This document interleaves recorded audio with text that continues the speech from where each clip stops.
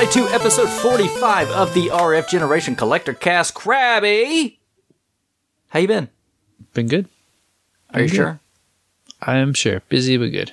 Yeah, you want to tell everybody kind of what's going on shenanigan-wise, and you got a lot on your plate. Got the new baby. That's not super new. I think people know about that. I sold my house since last show, and we're moving to a new place. Congratulations. Within the same city, so it's not super, super huge, but it's still a lot of stuff to move. Now, you are moving closer to the store, is that the deal? The store and my son's school and just everybody we know, basically. Oh, okay. So, how far away from, like, the store and the school and stuff will you be now, as opposed to, where you're going as opposed to now? Right now, we couldn't be further from my son's school if we tried, basically, and stayed within city limits. So it's like a 40-minute commute every day. Wow! And we're not a big city, so that's literally the biggest commute you can make. So it'll be like 15 minutes where we're moving. That's fantastic. Yeah. Is it a pretty nice neighborhood? Because I know, like you said, like the store is kind of in a rougher part, maybe? Oh, no, it was before we moved it. When we moved, we're in a nice spot now. I got you. So old location bad, new location, nobody breaks in anymore? Well, it still happens. It just happens like once every 6 months instead of once a month. Oh, okay. Have you had lots of people run out with PlayStation 4s under their arms lately, or? Not lately, but just yesterday someone broke into our yard because we had a holiday last week, so our garbage didn't get picked up. Oh, no. And so we've been storing it in an alcove outside, and I guess someone thought we'd have some valuable garbage, so we have like paper towel and stuff like strewn all over the yard because they were digging through bags looking for something to sell or buy. So somebody thought you were at GameStop and doing a dumpster dive. Is that it? I guess so. Oh, man. You had to tell them, like, I respect things. I don't just throw them out. No, we throw stuff out all the time, but we lock our dumpsters so that they can't get to it. Oh, I see. All right. Just throwing out Xbox 360 games or something that you don't want anymore. Is that the deal? And Xbox 360s. You throw whole consoles out? Oh, that's happened. We try and take them to a recycling place when we can. Is it just red rings? Is that the problem? Or red rings and disc tray problems with the old ones, to the point where we just had more than we were going to deal with. Oh, yeah. I see. So the stat got too high and you said time to let them go. Yes. But I am trying, shameless sponsor plug. Yeah. Off the charts. Yeah. I'm sending a bunch of N64s to them as trade-in because our Canadian dollar sucks so bad right now that it's going to be profitable for me to send in these 64s to them. Well, that's great. I mean, Chris has bought a lot of consoles off me too. So yeah, we had like 70 of them. So I'm like, here, take half of them, and just made a huge box. I mean, shipping from Canada is probably, I mean, I know like in the US, he'll cover shipping over if you sell a certain amount. Did he cover shipping for you? Or? Yeah, we talked about it. Yeah. Good. Well, Chris is a good guy, so I'm sure you guys worked something out that works pretty well. Are you getting some stuff back from him or just do a cash deal or? Haven't decided yet. Probably just a cash deal for now since it's for the store. It'll be hard to get things at a price we don't have to mark up. I totally get it. Our dollar doesn't go very far buying from the States right now, so probably just cash. Yeah, no, I totally get that. No, that's cool. That's kind of a win-win for both you guys, right? Because I hope so. Yeah, I hope he's happy.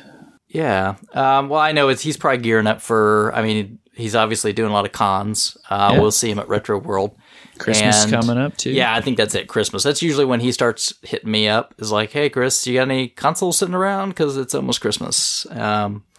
Which I totally get. Like right now, I'm kind of trying to beef up a little bit too. I think I've got about 5 NESs and 3 or 4 Super Nintendos lined up to clean and sell. So I don't do the numbers you guys do, but it makes me some goofy spending money. Yeah. Well, if we send enough stuff to him, it could turn into like a new pinball machine or something for the store. There you go, right? I don't blame you a bit. How's the store going? It's going good. We just had our 3rd anniversary last week. That's crazy. That does not seem like it's been that long. I know. It doesn't. God, it's scary to think how long we've been doing this, but... Longer than that, yeah. I know. It's been a while.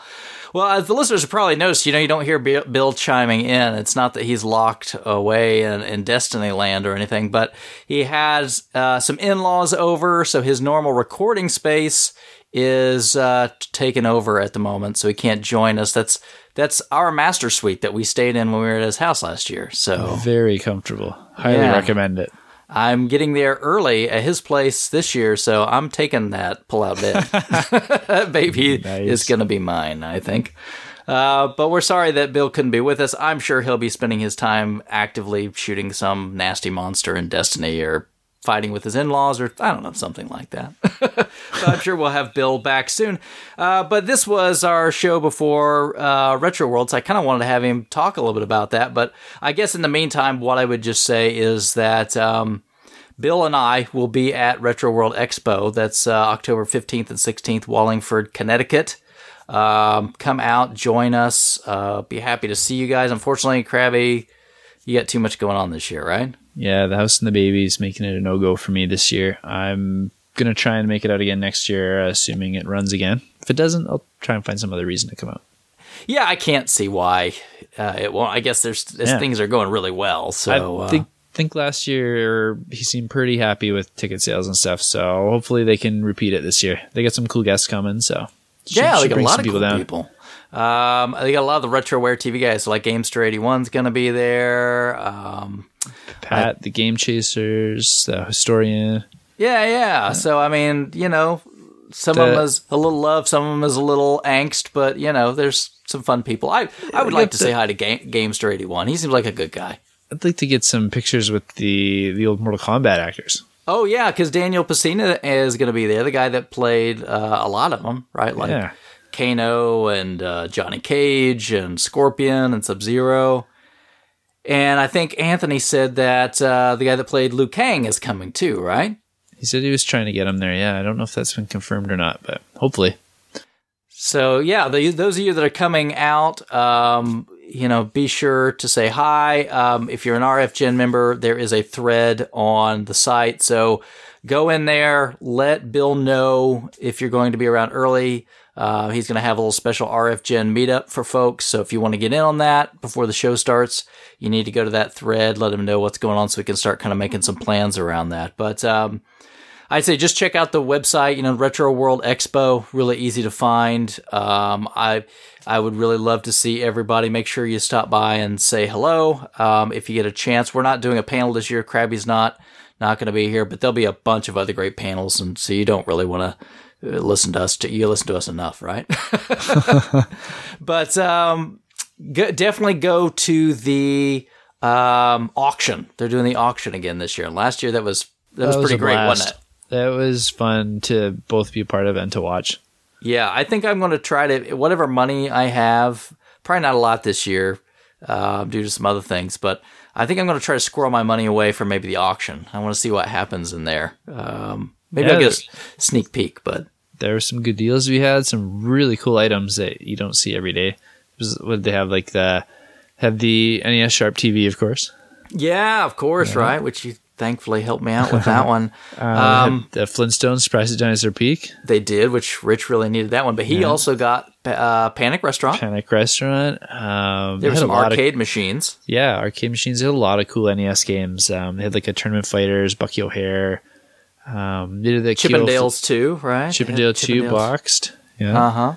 There was like a complete boxed, like an Apple IIc, I think. Yeah, with a bunch of accessories too. Yeah, that went for a pretty doggone good price. So yeah, I don't know what's going to be there this year at the auction, but I think a lot of people didn't go last year, and I think that made for some great deals. So if you're listening to this, make sure you stick around for the auction. There's going to be a karaoke party, I think Saturday night. So hang around for that in the evening. I think there might be an additional charge for that, but take a look, see if you can hang out with that. I'd love to see some people do some singing. So you can see Duke do his best Journey impression. I can get up and make a fool out of myself. I don't, I don't drink, but I can still just be stupid, just but for I free. Can act like I do. That's right. And everybody else will be drunk, so they won't remember what I do. So that's fine. But yeah, please, I would love to see everybody that we can. I know we've got a good group of RF Jenners coming out. Crap, I'm going to hold you to that next year. I want to do another road trip.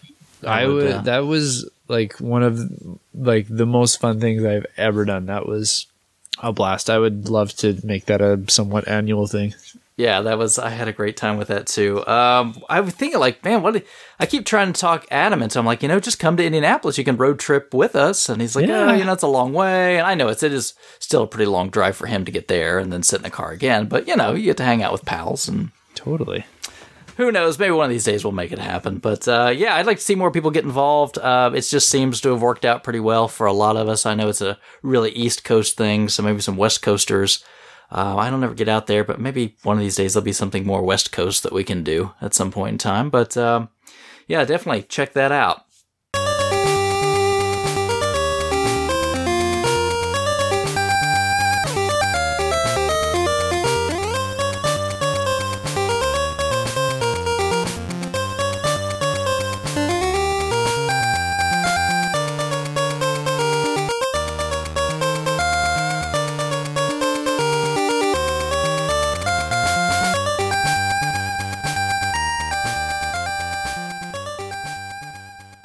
Hey everybody, by now you know a lot about our sponsor OTC Video Games, but I'm here to tell you again about some of the great products that they offer.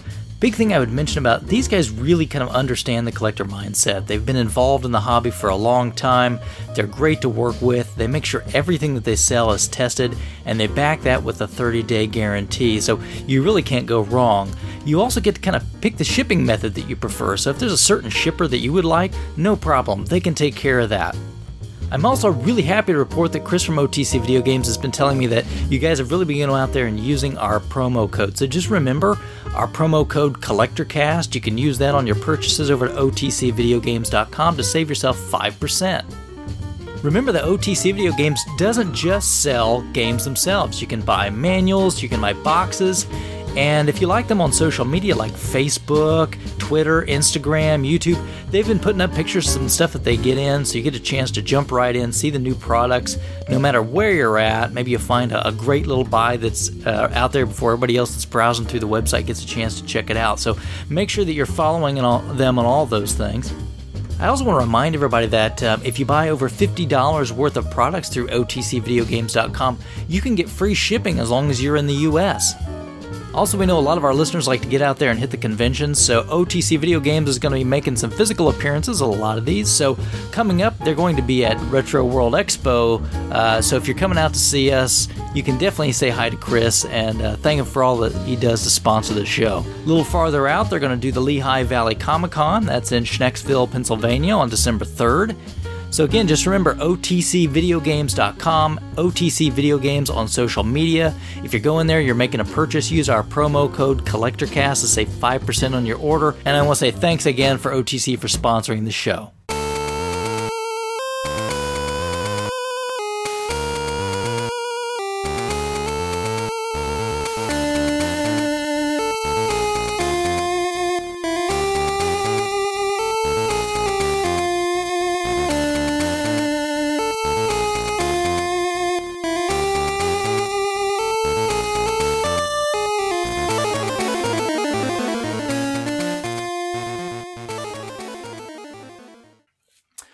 Well, Krabby, I didn't solicit any questions this time because I think we've got a couple things to pour over, and I think we've probably had enough to talk about. So I think the first thing I wanted to talk about, just because it's topical, is this PlayStation 4 Pro presser. So first off, did you watch it or did you just hear from us about that? I just heard in the RFGen chat thread about it. Okay. So there's we have a chat app that we use a lot to kind of keep in contact when we're just through the day. We spend a lot of time on that, which is fun. Some days, so much time. Yeah, that's why you're not getting anything done. You said you didn't have time. Now that you have only one job, that's why. Exactly. I'm just chatting with you jerks all day. I can't blame you. I guess first off, though, you're a PlayStation fan. To some degree. I mean, obviously a Nintendo guy, right? But yeah. after Nintendo, like for current stuff, PlayStation's definitely the one that gets the most use in our house, both for me and my son. Okay, so I would say anything that's not on the Wii U, you're probably buying on PlayStation 4. Is that the deal? Yeah, if it's something that's on Xbox and PS4, 100% getting the PS4 version. I'm only grabbing exclusives on my Xbox. I gotcha. But you have an Xbox in your house again. I do, and I haven't turned it on in like 4 months. I was trying to remember what the last thing I turned on. I've only turned it on once, and it was to play BlazBlue. Wow. And I had a good time with that for 20 minutes, and I have never touched it before or since. Oh, I'm going to go sidetrack for a second. King of Fighters came out, and I know you're a fan, so I want you to tell me about King of Fighters. I have it. I haven't cracked it open yet. No, seriously, what? Because I have a reason, though. It's not because I'm far behind the backlog or anything. I have a friend who's also a huge KOF guy. He's the guy that we always like challenge at the store to 97 when he comes in. Uh-huh. We're waiting to get together to do it at the same time, and he's been really swamped with his work stuff lately. But his birthday is next weekend, so I should be able to swing over to his place and put a little time into it with him.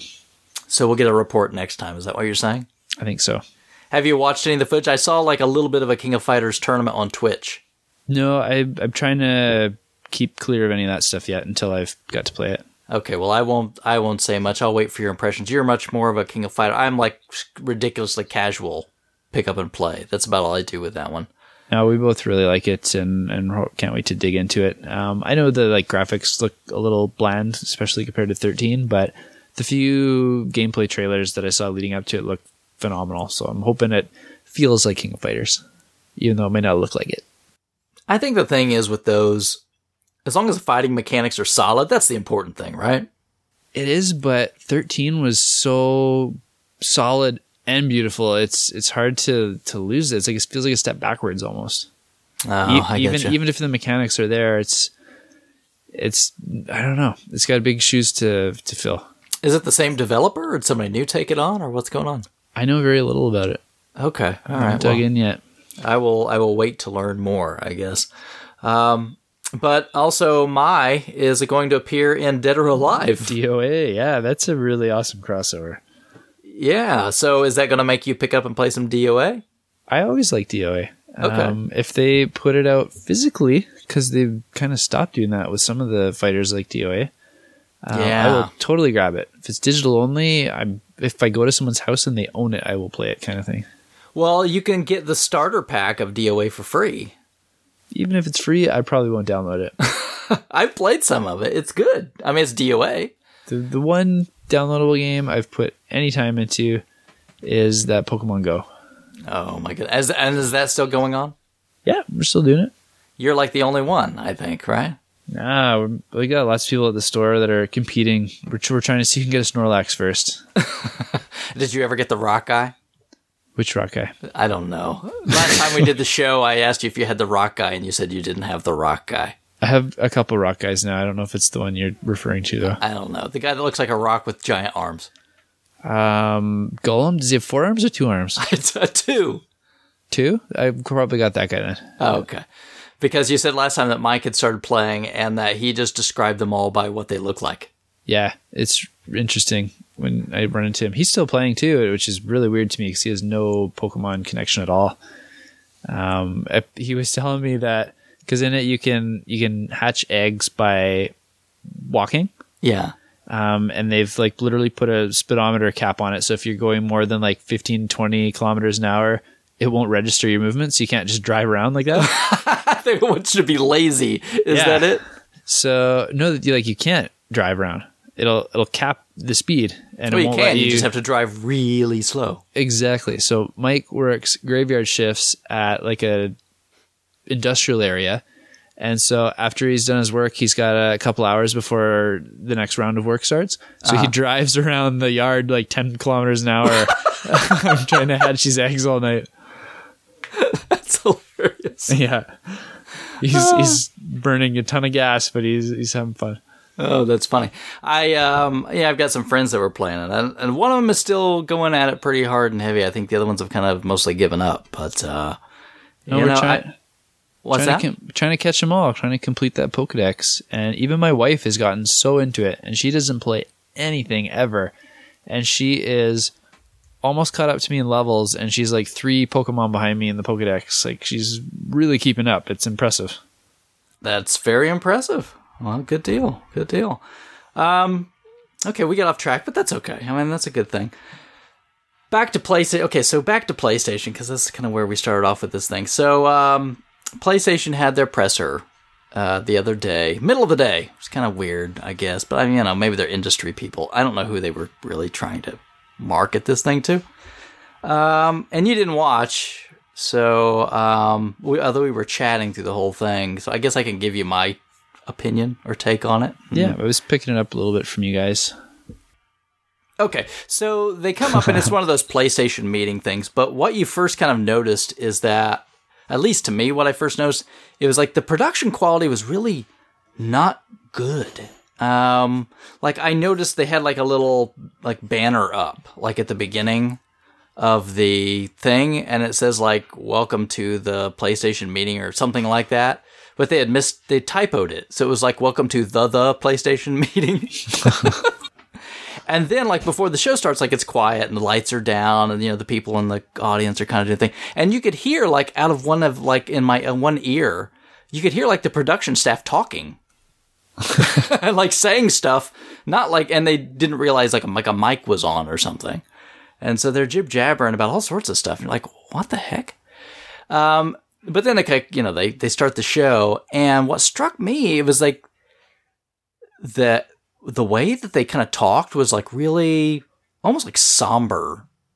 There wasn't like any, like, you know, like a E3 when they're like kind of like that last press conference, they almost kind of like had a swagger. You know what I mean? Totally. Yeah. They were having fun and it was short and sweet. And then they'd show off some stuff. Like they weren't doing their regular PR mode kind of talk. Yeah. It was kind of like, yeah, we're hot and we're going to enjoy it for a minute. Right? Yeah, totally. And this time it was kind of like, yeah, well, unfortunately, everybody's already leaked everything that we have to say. So I guess we'll do a presser. Put up the PowerPoint. Kind of. So, I mean, they come up and they give kind of this blah, blah opening speech, the head of whatever, right? And then they bring out Mark Cerny to talk about, you know, PlayStation Pro after they've showed it, which is this huge thing. So that's the weird, and the Slim, which they said didn't exist, even though there was video of it existing. They said, no, it doesn't exist. Well, yes, it does, of course, right? It's Photoshop. Yeah, but no, they show it. They're okay. Yeah, you're right. Here it is. And they showed the PlayStation 4 Pro at some point. I don't remember, that might have been later, but anyway, the thing is huge. Like the guy is carrying it under his arm. So think of like Xbox One size. But they're trying to catch up to Xbox One size? I think that's almost like... I think it's a monster. Yeah, like PlayStation went bigger and Xbox went smaller with their new thing. So backwards. Yeah, it's really like he's got this big thing under his arm, and it looks like 2 PlayStation 4s kind of like sandwiched on top of each. I'm sure you've seen the pictures, right? Yeah, it totally looks like when people were always like the Wii is 2 GameCubes taped together. Like it looks like those cheesy photoshopped. Like we just made 2 Wiis. It's a Wii U now. I know it really looks like that. You're like, no, really? No, they didn't. Yes, they did. What did Adam call it? A PS4 club sandwich? Yeah, exactly. Like a PlayStation BLT or something. Yeah, it's like extra slice of bread in the middle. It's weird. No, it's PlayStation Big Mac, I guess. Yeah. But so Cerny throws up this PowerPoint. They're like, okay, what's the big deal about PlayStation 4 Pro? Well, it must not be anything because they didn't sound very excited about what they were talking about. But they bring up like these 4 pillars, which is basically, I think it's like 4K, HDR. I don't even remember what the other ones are. That's how exciting it was. Was VR one of them? No. They didn't even mention VR in this whole thing. Slightly. Okay, slightly. We'll get to that, but really they didn't. Okay, so let's go through each piece and let's kind of chat about it. I want to get your opinions because, you know, you heard a little bit, but we didn't really get a chance to talk about it. Okay. So the first part they talk about is 4K, right? So 4K TVs, you know, and displays and making all this big deal like, you know, like 4K is 4 times the resolution of HD, and they've got these pictures on slides of how much more stuff that could represent and all this stuff. But what they started going into was kind of like some garbagey junk that was basically like, well, it doesn't really do 4K. It kind of just, we use these weird techniques to sort of like upsample to 4K. That right there sounds like a software upgrade they could do to the current PS4, not like something you'd introduce new hardware for. Yeah, well, I mean, honestly, I think So even weird. to render 4K, that takes a lot of juice, right? I mean, it takes a Sure, pretty but powerful. if you're building a box with that as one of the staples, you think it should just do it. Well, granted, I read some other do article tricks for it. that, like a PC graphics card that can do like real life, like native 4K Yeah. is like $1,500. So there's Right. not really any chance they could really do this affordably. But why do it at, I guess why do it at all? I guess Do you know what the install rate is on 4K TVs? Like, it can't be. No, like, it's less not. than 10%, isn't it? Yeah, it's not good. It's tiny. It's not good. And I think most people don't understand why they would even want to upgrade to 4K, right? I know I don't. Yeah, I mean, like, I guess they just started coming out with Blu-rays that are 4K, which later on we find out after the press conference when someone forced them to answer the question, this doesn't play them. Even though the new Xbox One Slim does. Oh, the Slim does, not the Scorpio, the Slim. The Scorpio will, but the Slim does right now. Ouch, that's a big blow. Yeah. So you can imagine what the tweets from Xbox were. Pretty immediate, right? Like, oh, you can already do all that stuff right now, and it's $100 cheaper. Smart. I mean, I'm not, I get it. But I think that's it. Like, the attitude I got from this stuff was almost like, I don't know, like, trotting this thing out to die or something, as kind of the feeling I got, like, we're forced to go out and make this announcement, is the feeling I got. But anyway, so they're talking about all these complicated techniques, like all these complicated, like, rendering. It's Mark Cerny, and he's talking, like, technical blah, blah, blah, blah, blah. Right. All I got out of it was basically like, yeah, well, it's not really 4K. Where we're using all these little special techniques, and it's still going to look a lot better than it does on 1080p, and but it's really not 4K. I mean, it's technically pumping out a 4K signal. It's just not native 4K. So it's like, what? So is this going to be like the 1080i versus 1080p kind of quality difference? Do you know? No, it sounds like to me like, when they up-res things. So I don't know, like when you see like one of these like old PS2 games gets remastered, and now it's in 1080p, but it's still using like the old style graphics. Yeah. That's kind of the idea that I'm getting. Gotcha. So you're like, okay, well, all right, maybe that's okay, right? So I'm going to play my games. Maybe they'll look a little better.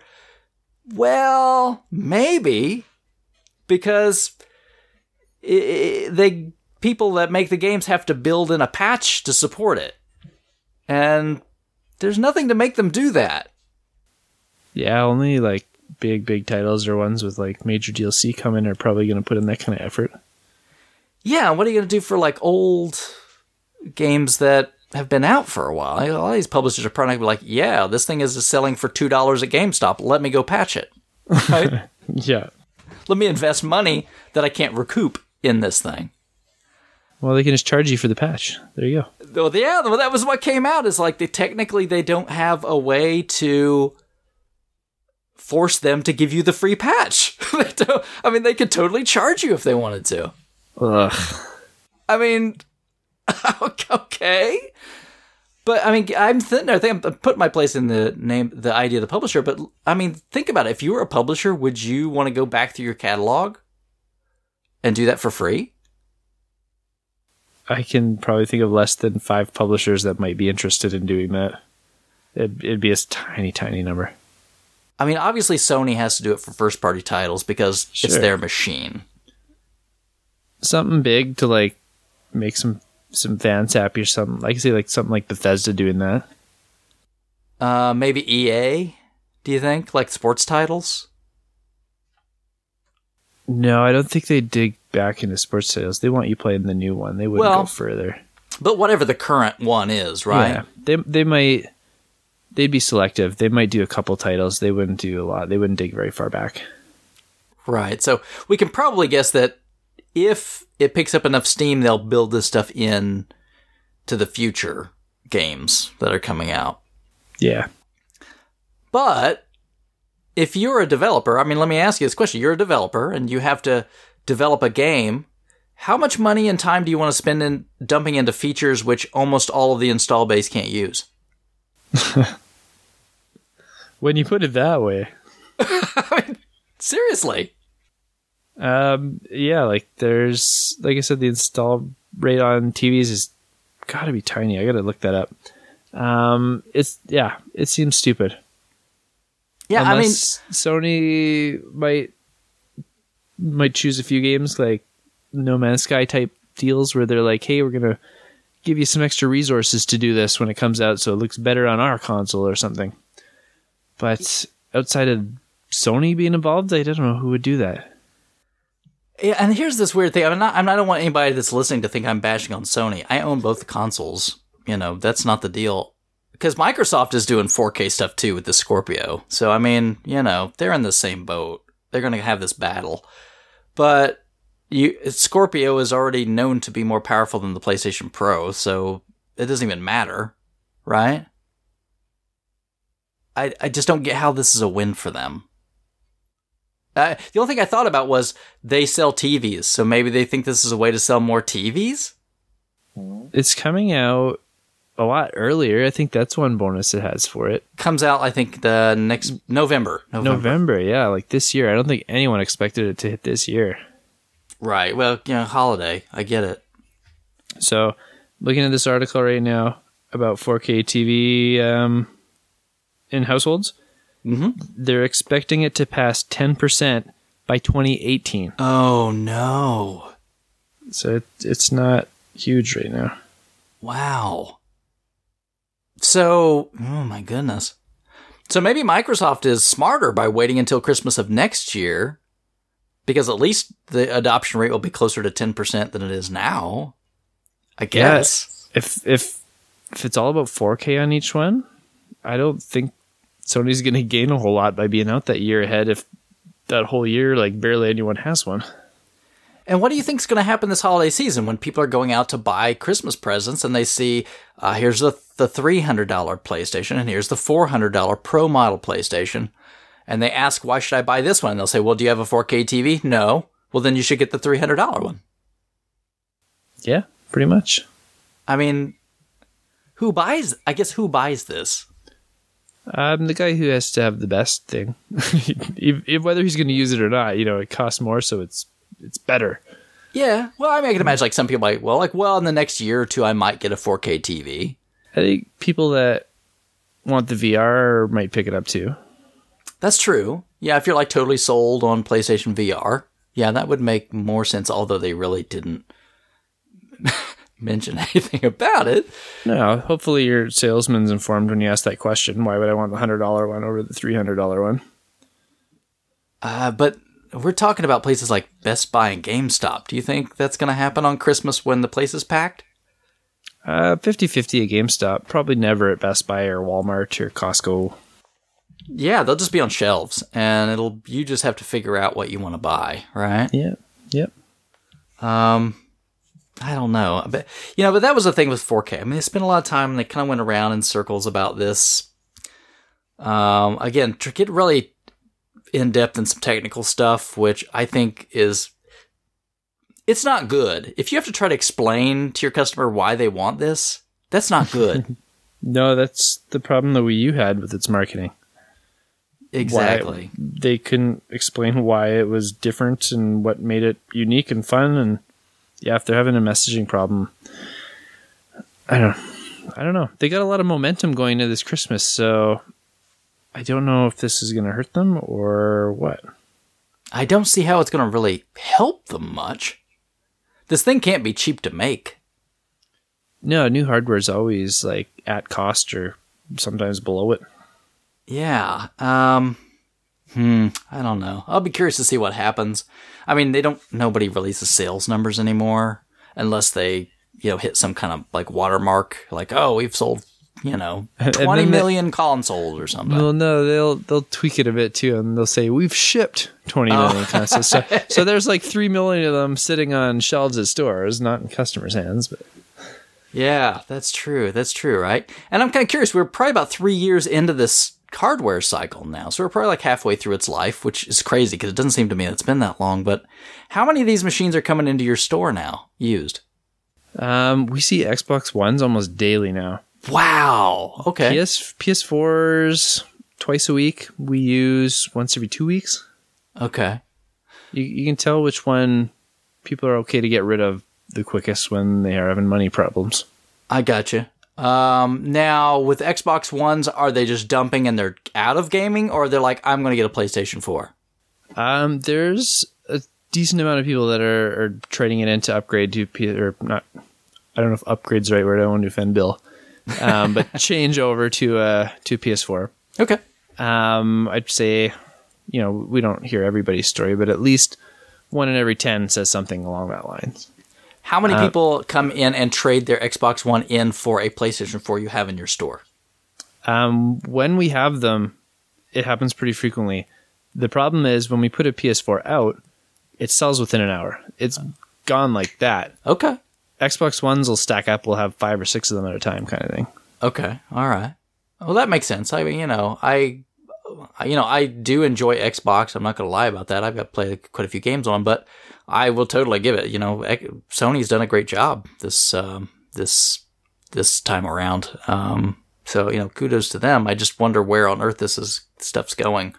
Yeah, I don't know.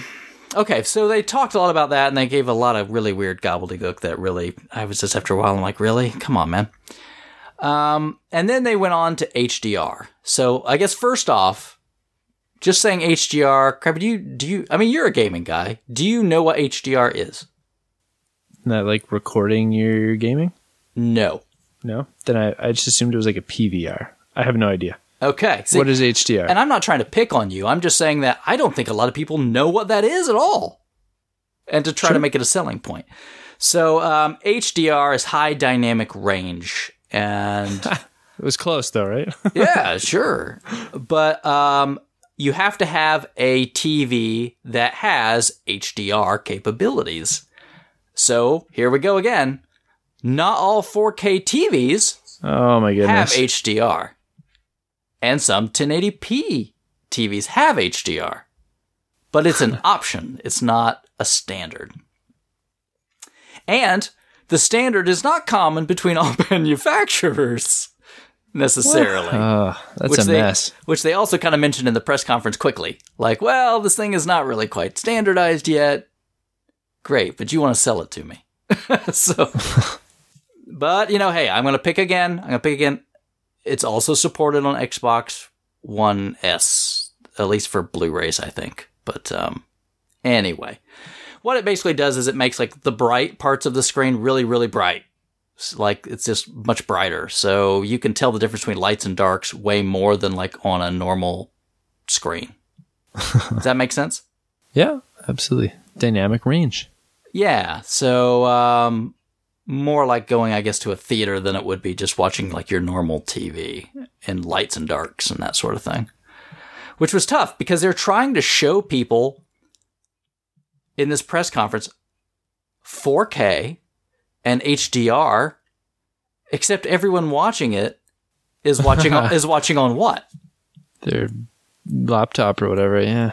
Their low-res, non-HDR screen. So you can't tell the difference. What they had to do is they said, well, we're going to simulate what it would be like so people at home can see what the difference is. They had to fake something to try to say, like, this is what it would look like if you were really here. This is what it would look like if you spent thousands more dollars on all this equipment. Exactly. Exactly. But that's it. They're like, okay. And now that's one of those features, like, it's so hard to demo in something like that. Like VR games and stuff too. Like, you can't make them look like they actually look when you're using them. That's a tricky one. Yeah, and I think that's probably the tough selling point, because I think we talked about this before. Neither you or I are really that interested in VR, right? Not really, no. Except for Batman VR. Come on. To be Batman. Star Wars a little bit, right? That'd be cool too, yeah. But I think we talked before, you're probably going to wait until one just shows up in the shop before you even touch it, right? Oh, yeah. I have zero intention of paying retail for one. I will try one at the store when it comes in. If it's cool, I might keep it. If it's not cool, I will put it back in store. Now, I'm curious, what do you expect? Because we were just talking about this off air before, but you wear glasses. I do.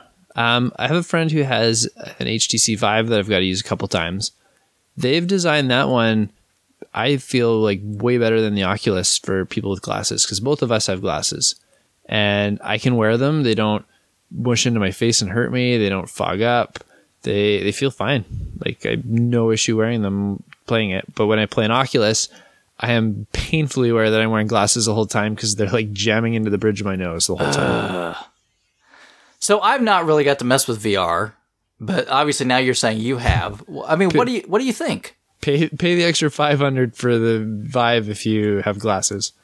Okay. But I mean, beyond that, what, like, the experience itself? Tell me about what you got to play around with. I haven't got to play anything substantial yet, is the thing, because I'm usually at his house for an hour or two, and there's several other people there that all want to try it. So we're playing the quick demo, like, high score kind of games, which are super, super fun in some cases. It's fun to watch people play them. But I haven't seen a single thing that I would buy it and take it home and play and try and immerse myself in yet. Do you have any sort of motion sickness issues with it or anything?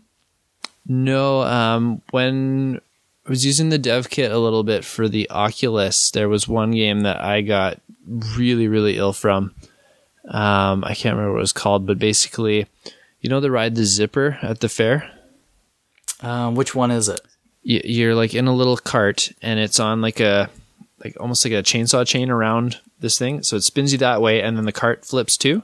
Yeah. Okay. Yes. Uh-huh. Yeah.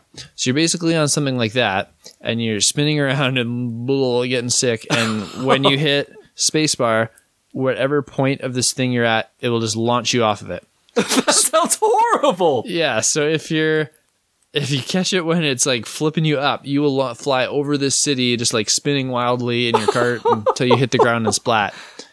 It's not really a horrible game. It was more of like a tech demo. But that one made me really feel sick. Nothing else really did that. But with the Vive, I haven't noticed that at all. I haven't got any motion sickness out of it. Okay. Do you think it's cool, or is it like just like, it's okay? It's pretty cool. With the Vive, again, it's got these really decent controllers that come with it. Uh-huh. They're super comfortable. You always know where they are. Like, it's super accurate. You can put one down, because we played in his basement, and I think we had a 2 meter by 2 meter play space. Okay. And you could put the controller down, and it would be a gun in the Space Pirate game we were playing. You could walk a whole way across the grid and still see like your gun laying on the ground, and like come back and pick it up right where it was. Like, it was really accurate. So you always kind of knew where you were into space with everything. Okay. So never felt disoriented. Felt like I could have played a lot longer if you have the energy to. Like, some of them are exhausting because you're trying to dodge bullets and jump around, and they're work, exercise. But I don't know. Like, I don't know what kind of game I'd want to sink that much time into on it, other than being Batman. I could see that. Or doing Star Wars, right? Of course. Yeah. Piloting an X-Wing or a TIE Fighter would be so cool. Yeah. Okay. So, I guess we're going to get into the enhanced graphics bit in a minute after HDR. So we'll talk about VR slightly there for a minute. So, they talk all about this HDR stuff, and like, really, like, this is a huge deal, the way they're going on. And But of course, again, they have to patch the games to support HDR. So maybe you'll get it. Maybe you won't. And here's the thing that got me, and I guess good and bad, is that they're patching in HDR support for the regular PlayStation 4 for free. Yeah. Which is cool, but then why do you need to buy the Pro one? You see what I'm saying? I don't see what Sony's saying. I see what you're saying. What's the marketing idea behind this, I guess?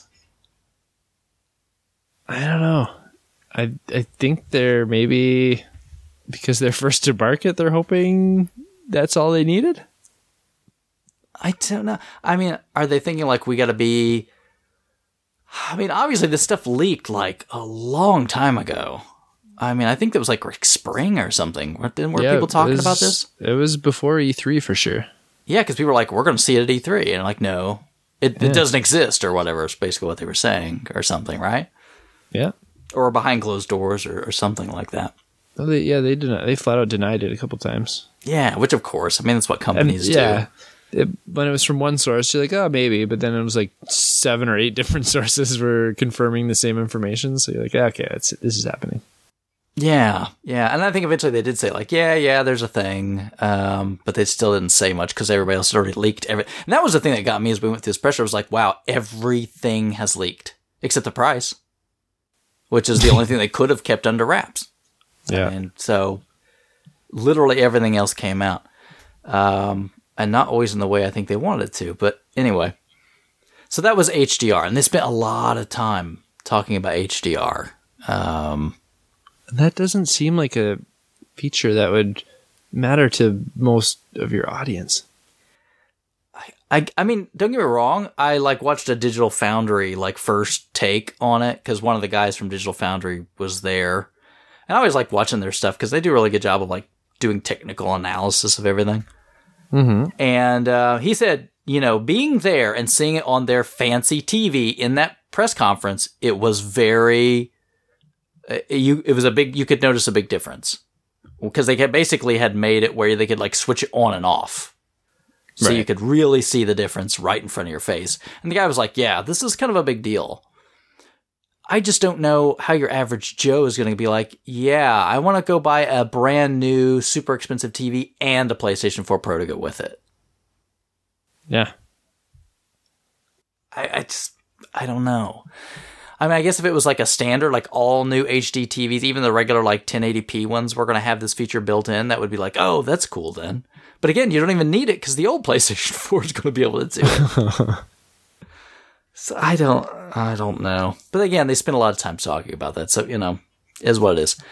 And then they talked about kind of like some of the technical tricks that are going to go on. Like, again, like some of these patching of old games and what they can do to make them look. Basically, they're talking about all the different ways that a developer could use the tool. Like, well, they could increase the frame rate, or they could make better textures, or they could do these things. We're only 2 years into like a console life cycle, though. Like, they find ways to do those kind of things just with whatever hardware they're given in a normal cycle. Yeah, does it seem almost like this is a cop-out? Like, well, we haven't really pushed this thing to the limit. Or, here's my other thought. Did the old generation stay around just so doggone long that by the time the new ones came out, they were already old when they came out? That they had these designs sitting on a shelf, basically, and waited too long to bring them out? Maybe. I don't know. It feels too insignificant of a jump right now, but I don't think they could have waited like 2 more years to put this console out. Probably not, because it was a crazy long generation. I think that was the problem, is maybe the last generation was basically a generation and a half, right? Yeah. Lengthwise. So now we're going to get this weird half-step sort of thing going on. as they try to sandwich things into the same generation. I feel like there's going to be another step before we see new actual hardware too. I think there'll be like a Pro Plus or whatever the heck they call it. Pro. And then they'll just have 6 tiers to it. Yeah, this is going to be confusing to market, I would imagine. Yeah, it'll be like the 3DS mess they've made yeah. marketing there. Gosh, that's even worse. At least it's not called the new PlayStation 4. Oh, man.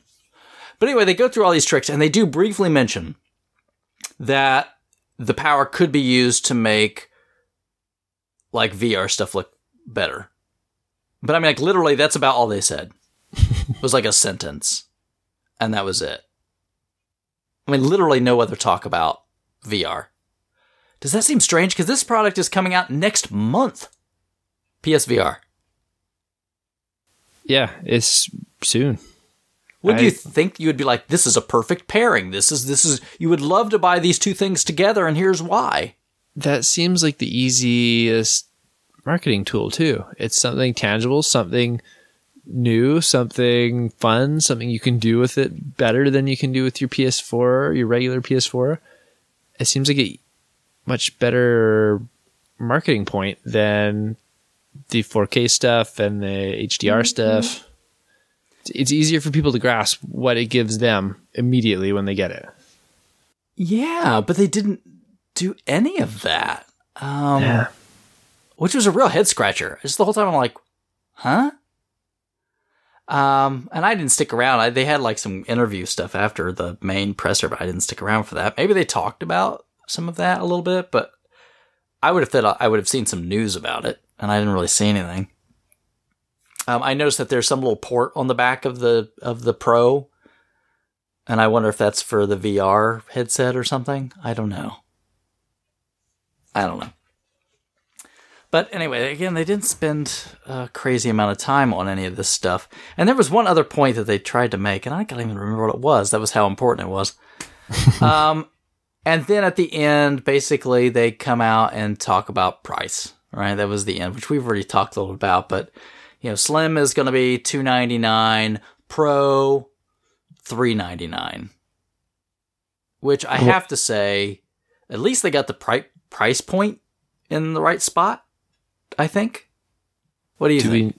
Have they priced the Scorpio yet? No, because that's next year, next holiday. Right. And I'm gonna probably guess Scorpio is gonna be more expensive than this, but maybe Microsoft will want to just spank them and just eat the money and say no, $400. I don't know. They got a year to see how the Pro gets handled and then decide that. I think. Sure. If it's a bomb, why bother? Just put it out whatever you were originally going to put it out. But yeah, if they need to play more catch up, then they can drop the price and be more aggressive. Right. So I mean, this Pro is coming out basically the original PlayStation 4 price. Yeah, which they did really, really well at. I think the problem, though, is that the Slim does not come down. It's still at the same $300 price point.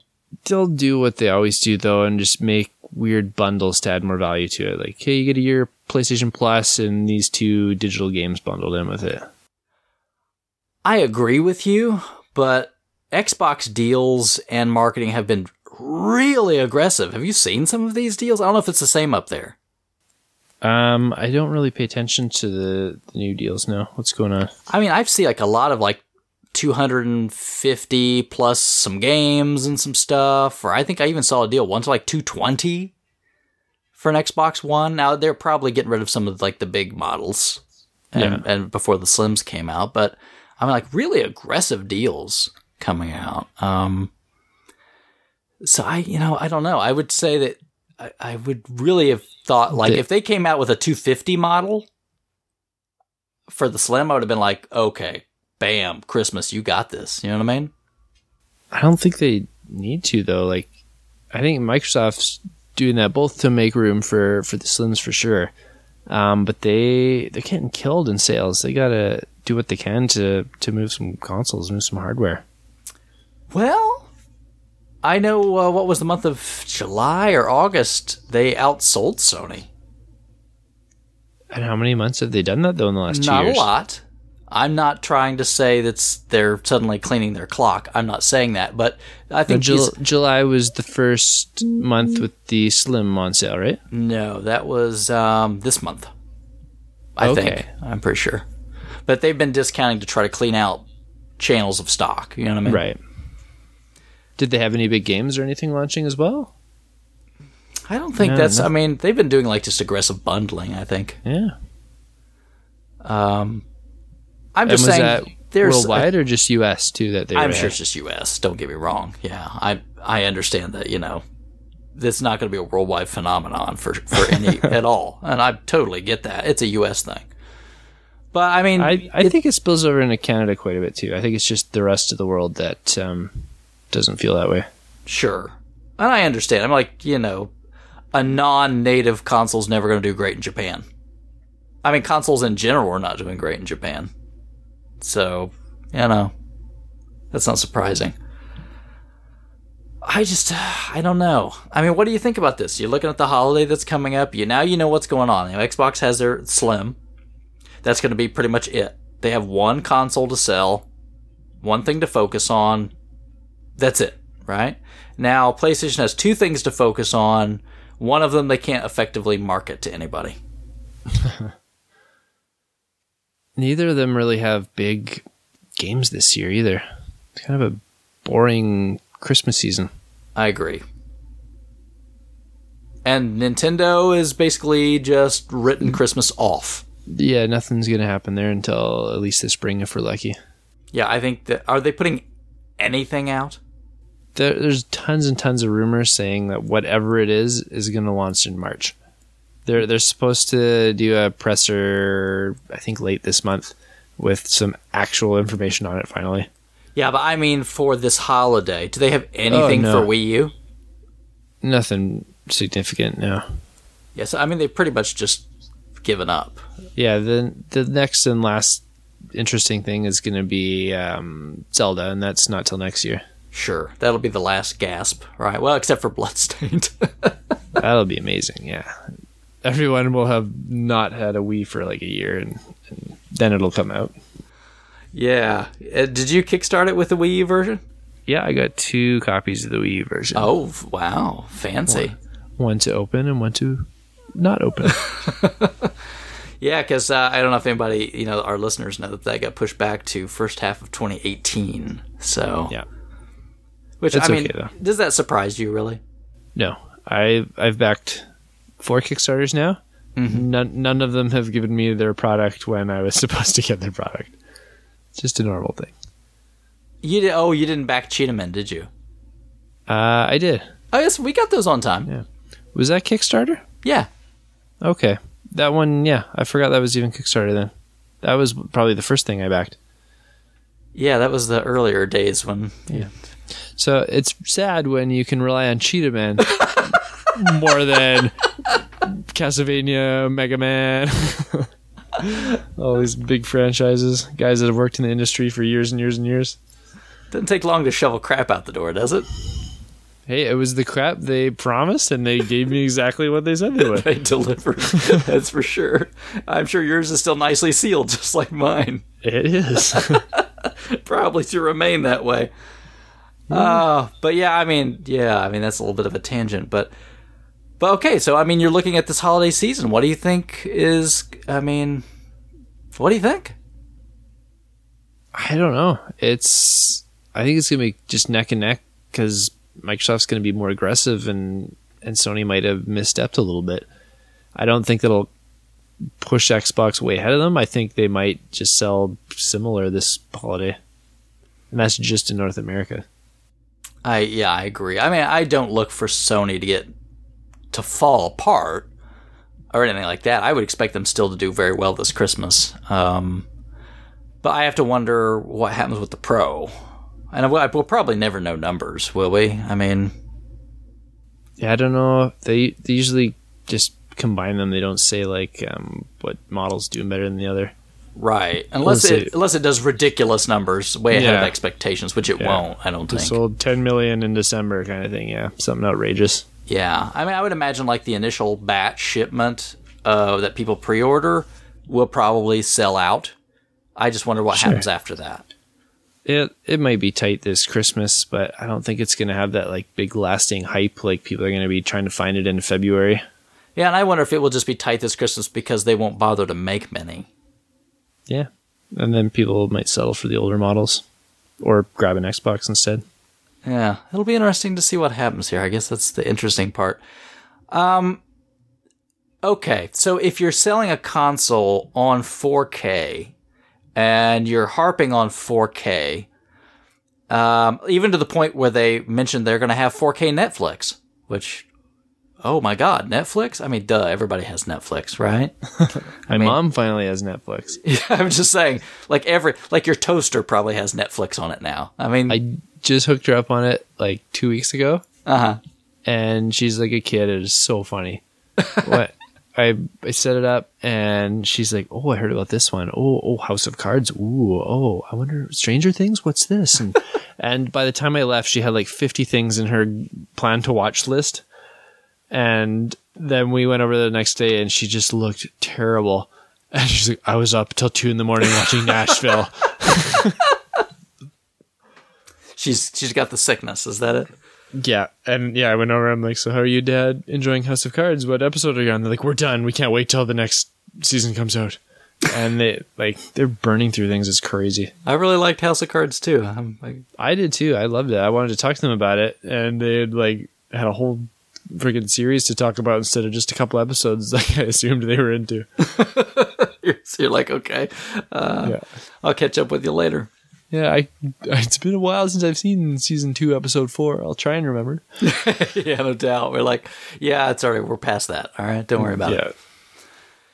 Yeah. So I mean, again, but they're playing this up so much, and then to later kind of like, well, yeah, it kind of doesn't play 4K Blu-ray, of which Sony is the Blu-ray co-developer.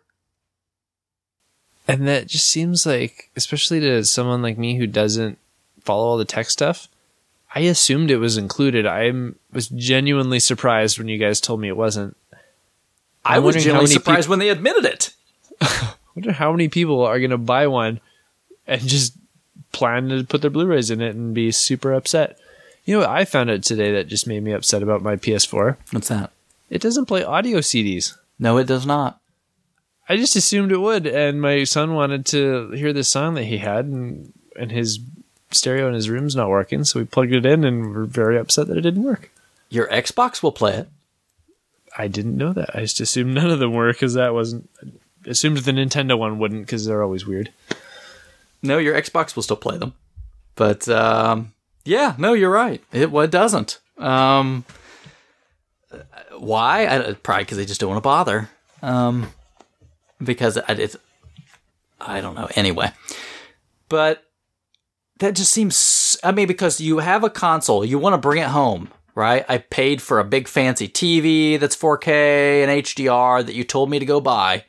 And I bought your big fancy console so I could see the 4K stuff. But now I have nothing to see that's 4K. There's nothing I can watch that's 4K. Unless I have high-speed internet and Netflix. And they have a few movies in 4K. I don't get it. You know what I mean? I don't either. To me, that's like, okay. Especially when I didn't... It was the flip-flop with Xbox. When they said, yeah, we're doing this thing. And their thing came out like, a month or... their announcement was a couple months ago or whatever about this thing. And they're like, yeah, you can play these. That was the one I was kind of like, really?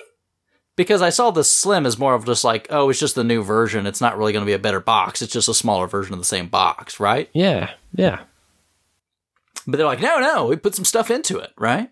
It's going to do this stuff and, they kind of went farther than I ever expected them to. And then Sony totally, I think, fell apart when they're like, yeah, this is not even... Again, this is not even Xbox's like super model. It's just their regular model does it. And your pro model doesn't.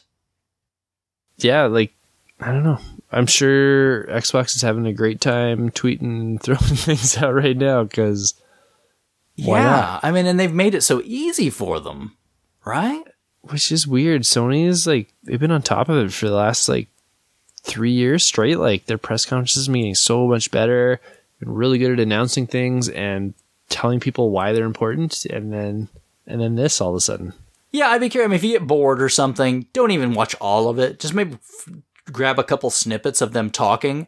And just seems with me like even the way they were talking to me just sounded like people that were beat up or something. That were like, I didn't want to really be here, but I'm going to do my darndest to try to make this crap sandwich sound good. I mean, that's the way it sounded to me. I mean, there was no enthusiasm or excitement in their voice. It was kind of like, well, I'm going to have to try to educate you why you should maybe buy this because you're not going to really probably get it. But did they show any games running on 4K? They did. They're like one of the big ones they showed was Last of Us Remastered, which is like, they're so old now. I know, but now they've made it look better now. They already did that once before. I know, but it's better now. And remastered? Yeah, basically. And they did show more of Horizon. Okay, that's something new and exciting. That's smart. Sure. But again, everybody that was watching it was watching it on... There's no way you can tell it's 4K. You're watching it on a cruddy screen. You can't tell the difference. It's not humanly possible through your non-4K screen. Ugh. Do you know what I mean? I do. I mean, it's like watching a 1080p movie on your small cell phone. Which I do often. I'm just saying, you can't get the experience. It doesn't matter that if it is 1080p, because your phone's so small, it doesn't matter, right? My screen's also shattered, so it's definitely not 1080p. You're watching movies on a shattered screen? Constantly. What's wrong with you? I'm too cheap to get it fixed, and I keep dropping it playing Pokemon. How long have you had that phone?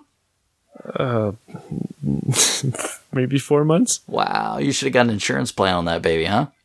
I bought it through a friend, so there was no insurance. I gotcha. So you got a good deal on it anyway. I had to get rid of the BlackBerry. Anything to get rid of the BlackBerry. God, that was probably the worst decision you've made in a long time.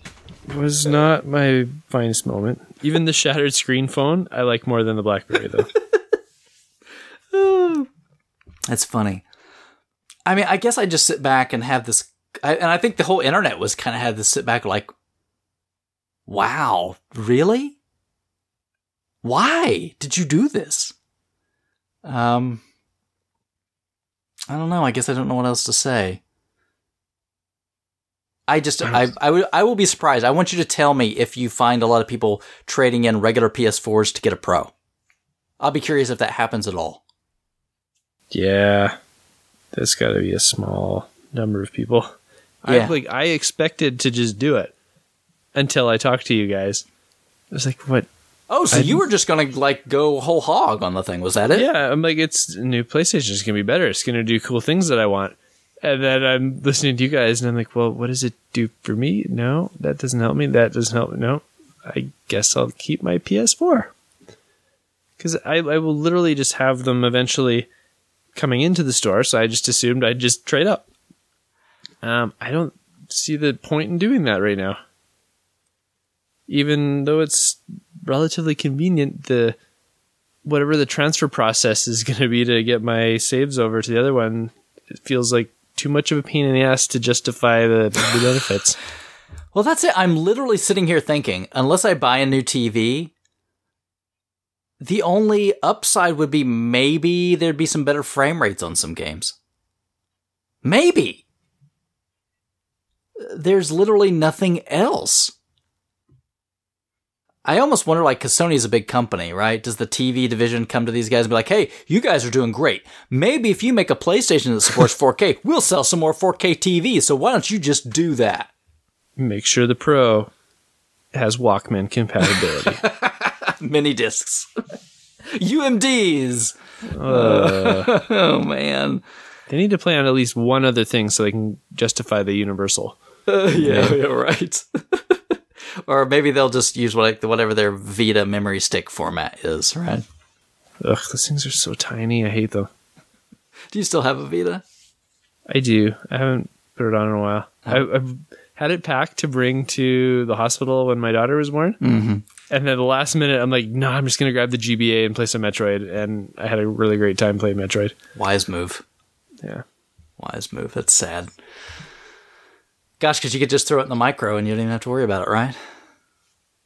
I have one of those like NES themed GBAs. Oh, yeah, okay. So like the SPs? Yeah, so I feel cool playing it. Oh, there you go, right? You didn't want to wear off the thing or anything? Oh, that's fine. I don't mind. It's made to play. I'll play it. So I don't know. I guess I don't want to spend any more time because I don't want people will be saying like, oh, man, you guys are bashing Sony. I'm not bashing Sony at all. I played PlayStation for a bit. It's your Bloodborne box. Yeah, and I played I played a lot more Dark Souls 3 on PlayStation than I did on Xbox because the frame rate on Xbox is lousy. Right. Yeah, I remember you saying that. So I just like this is just a weird move. Really. This reminds me of the Xbox One announcement sort of press conference where it was like, we are probably just going to feed you a crap sandwich and try to make it sound good. And you don't really want to buy this, but trust me, buy it anyway. Once you're always connected. Yeah, and Kinect. You'll love it.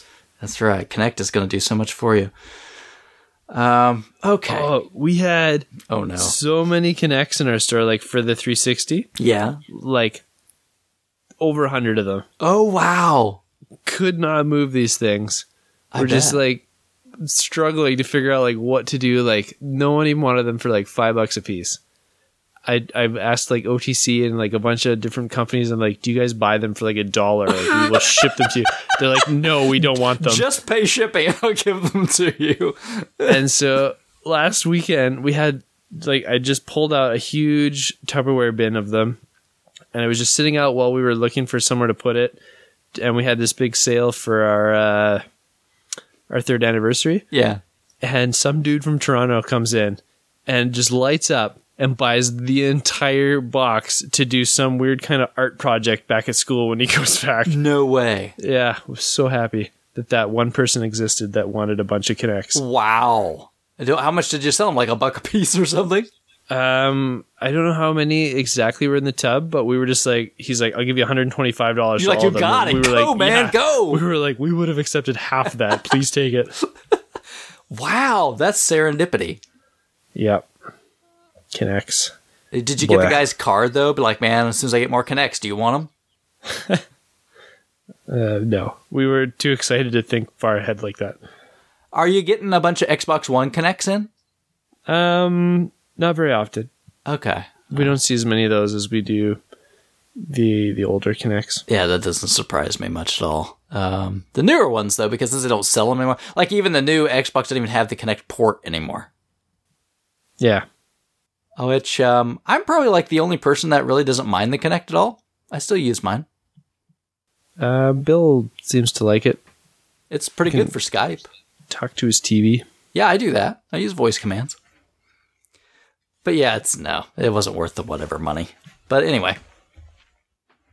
Okay, so that's PlayStation. I guess I just wanted to talk about that for a minute because I just was a head scratcher. It was a really Yeah, I agree. crazy head scratcher. Next, I wanted to spend a little time talking about CRT TVs and a little bit about that because I was having some Twitter exchanges with some people and thinking about this idea of tube TVs, and I mean they're literally not being manufactured anymore anywhere. I think like the last company that was refurbishing tubes and selling them, I think it's gone. It was like someplace in India. I read the article. So you can't go buy tube TVs, or can you buy tubes anymore for them? So it's kind of a end of an era, right? Totally. Because there's still people that only have those in their house. Yeah. We've been house hunting lately, And we went into some homes that were obviously owned by an older couple. But we went like 3 houses in a row that only owned a CRT in the house. Well, I can see that with older folks, right? Because they're probably like, why bother, right? I don't really watch much TV. I don't care about that stuff. Yeah. Yeah, and they're probably, I'm going to guess, probably even at that, they were probably pretty older CRTs anyway, right? Oh, yeah. Like they were not bought in the 2000s for sure. They had probably early 90s for the most part. Yeah, sure, they had bought some TV ages ago that was good enough at the time, and then just like, meh, whatever. Yeah. It does the job. Bought the converter box at some point in time or something, right? And that's all they need. I don't know. One of them just had a VHS attached to it. That was it. Like, I want to watch the old home movies every once in a while. Yeah, probably. Now, up in Canada, when did you guys transition to digital? Oh, that was... What year was that? Wasn't all that long ago. I want to say about 5 years ago, we finally forced people to do that. Okay, and that's probably not too much different. I think we were maybe 6-7 years ago. I'd have to look up the date to be sure. When like all the TV stations were like, it's all digital now. You got to get a converter box. I feel like it's 2011 or 2012, that time frame for us.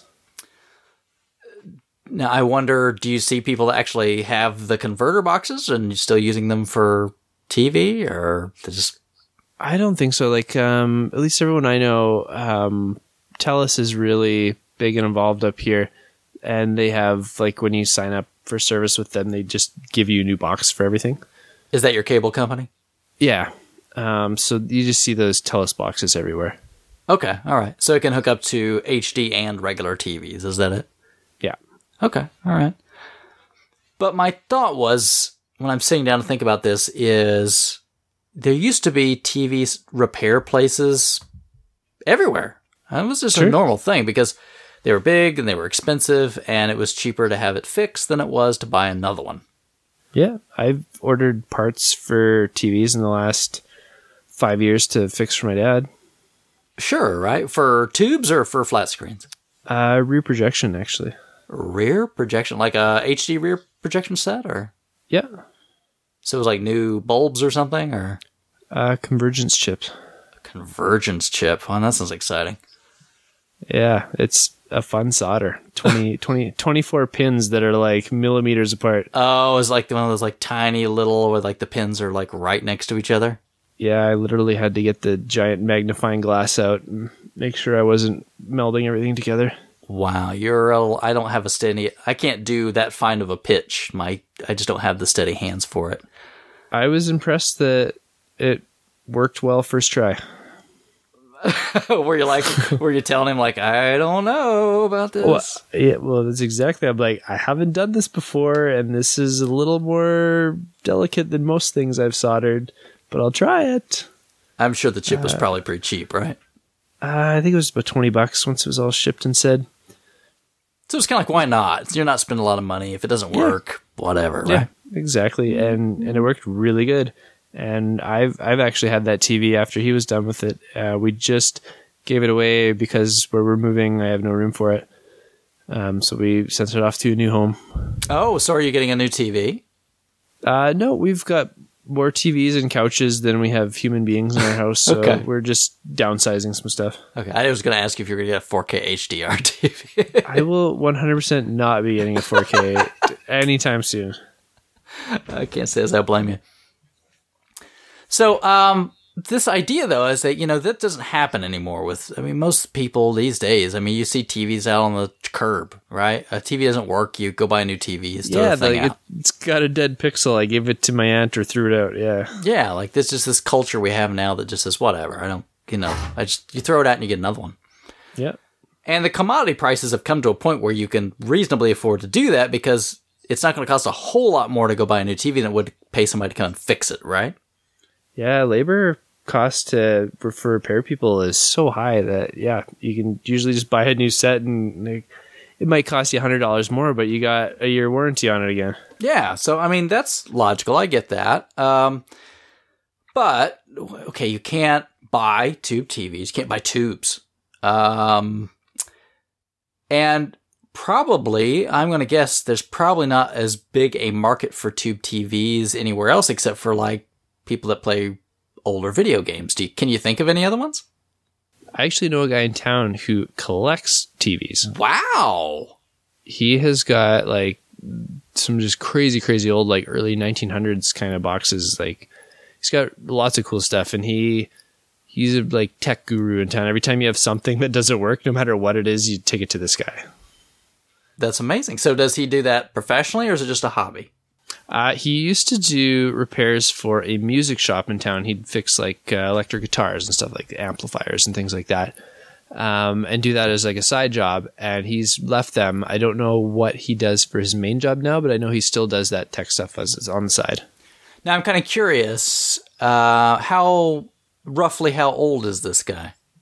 Probably early 40s. Okay, so he's got a little time left where he's still going to be offering these sort of services. Yeah, but as far as I know, he's like the only guy in town who does that kind of, like, gets into older stuff. Yeah, and I'm thinking like around me, I know one TV repair place around here that's still going, and they've been going for like since the 1950s.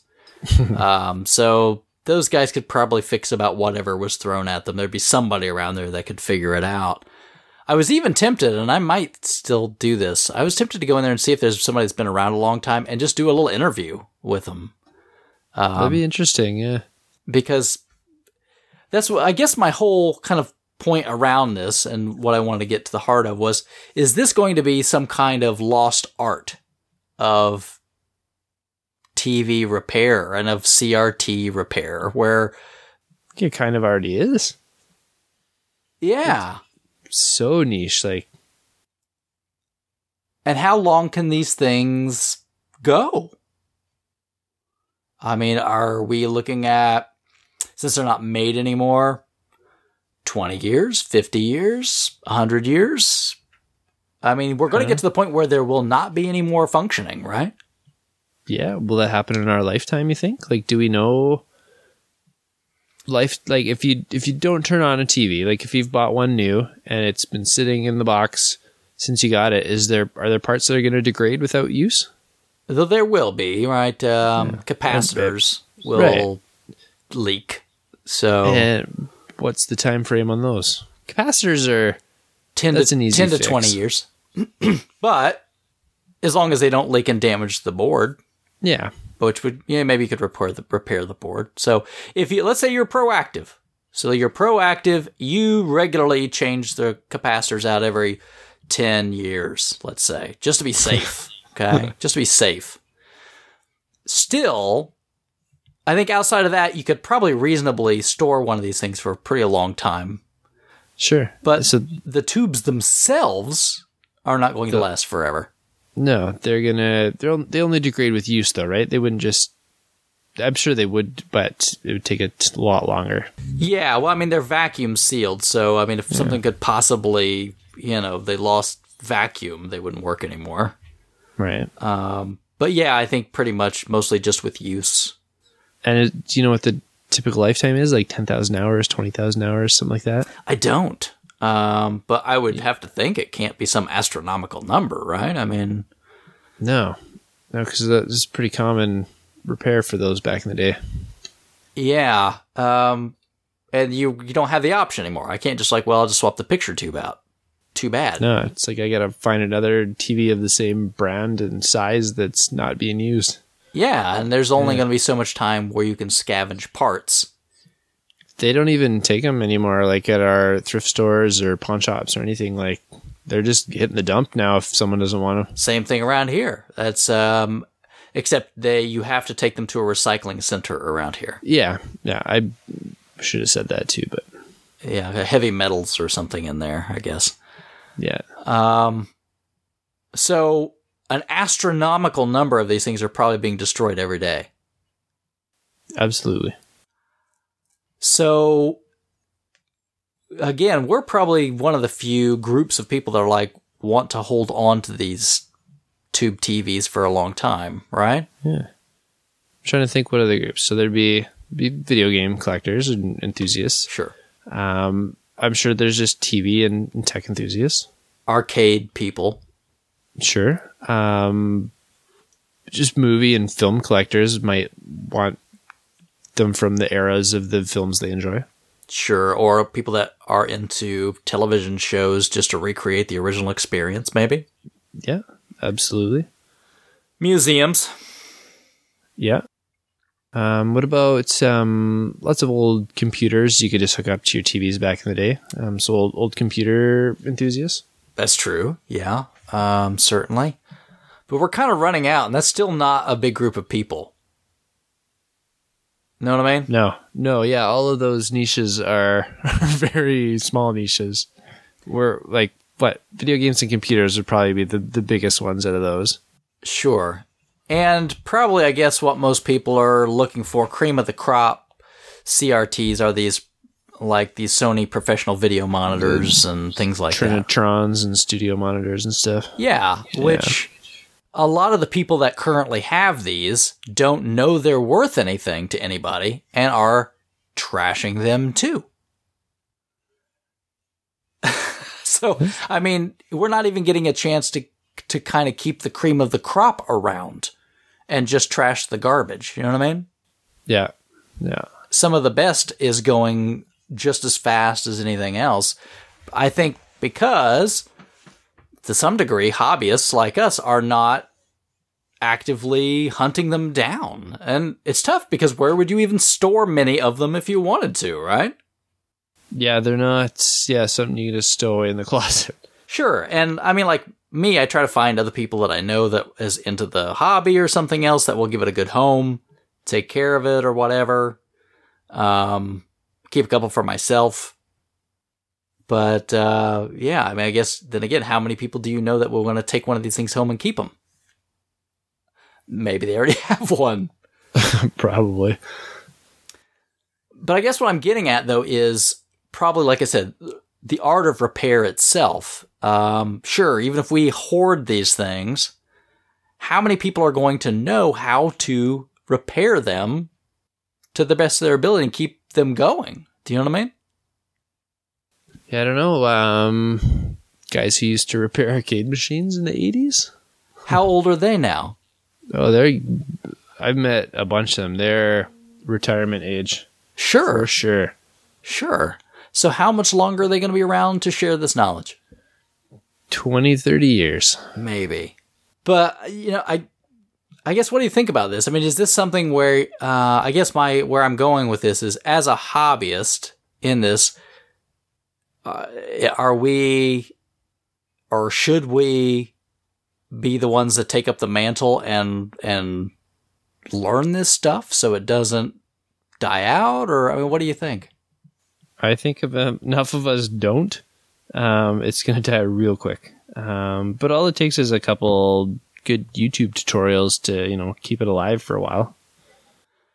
Yeah, I think that's true. I wonder about, because while kind of researching and doing more on this, I thought about the same thing you did. Like, I'm going to go look at YouTube. And there's some stuff that's out there, but none of it's like fantastic or very instructional. It's like, I'm going to do this. And then the people are just doing it. You know what I mean? Right. Not more of like, this is what you need. This is what you should do.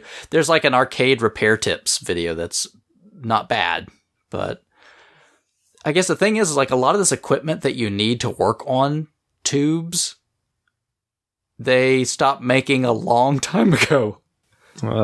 So, you need to buy equipment that's antique. Yeah, 30, 40 years old. And how much of that is still out there and working? You know what I mean? Like tube rejuvenators, right? You know what that is? Yeah, I've seen those. Yeah, I mean, most of those things are like really old.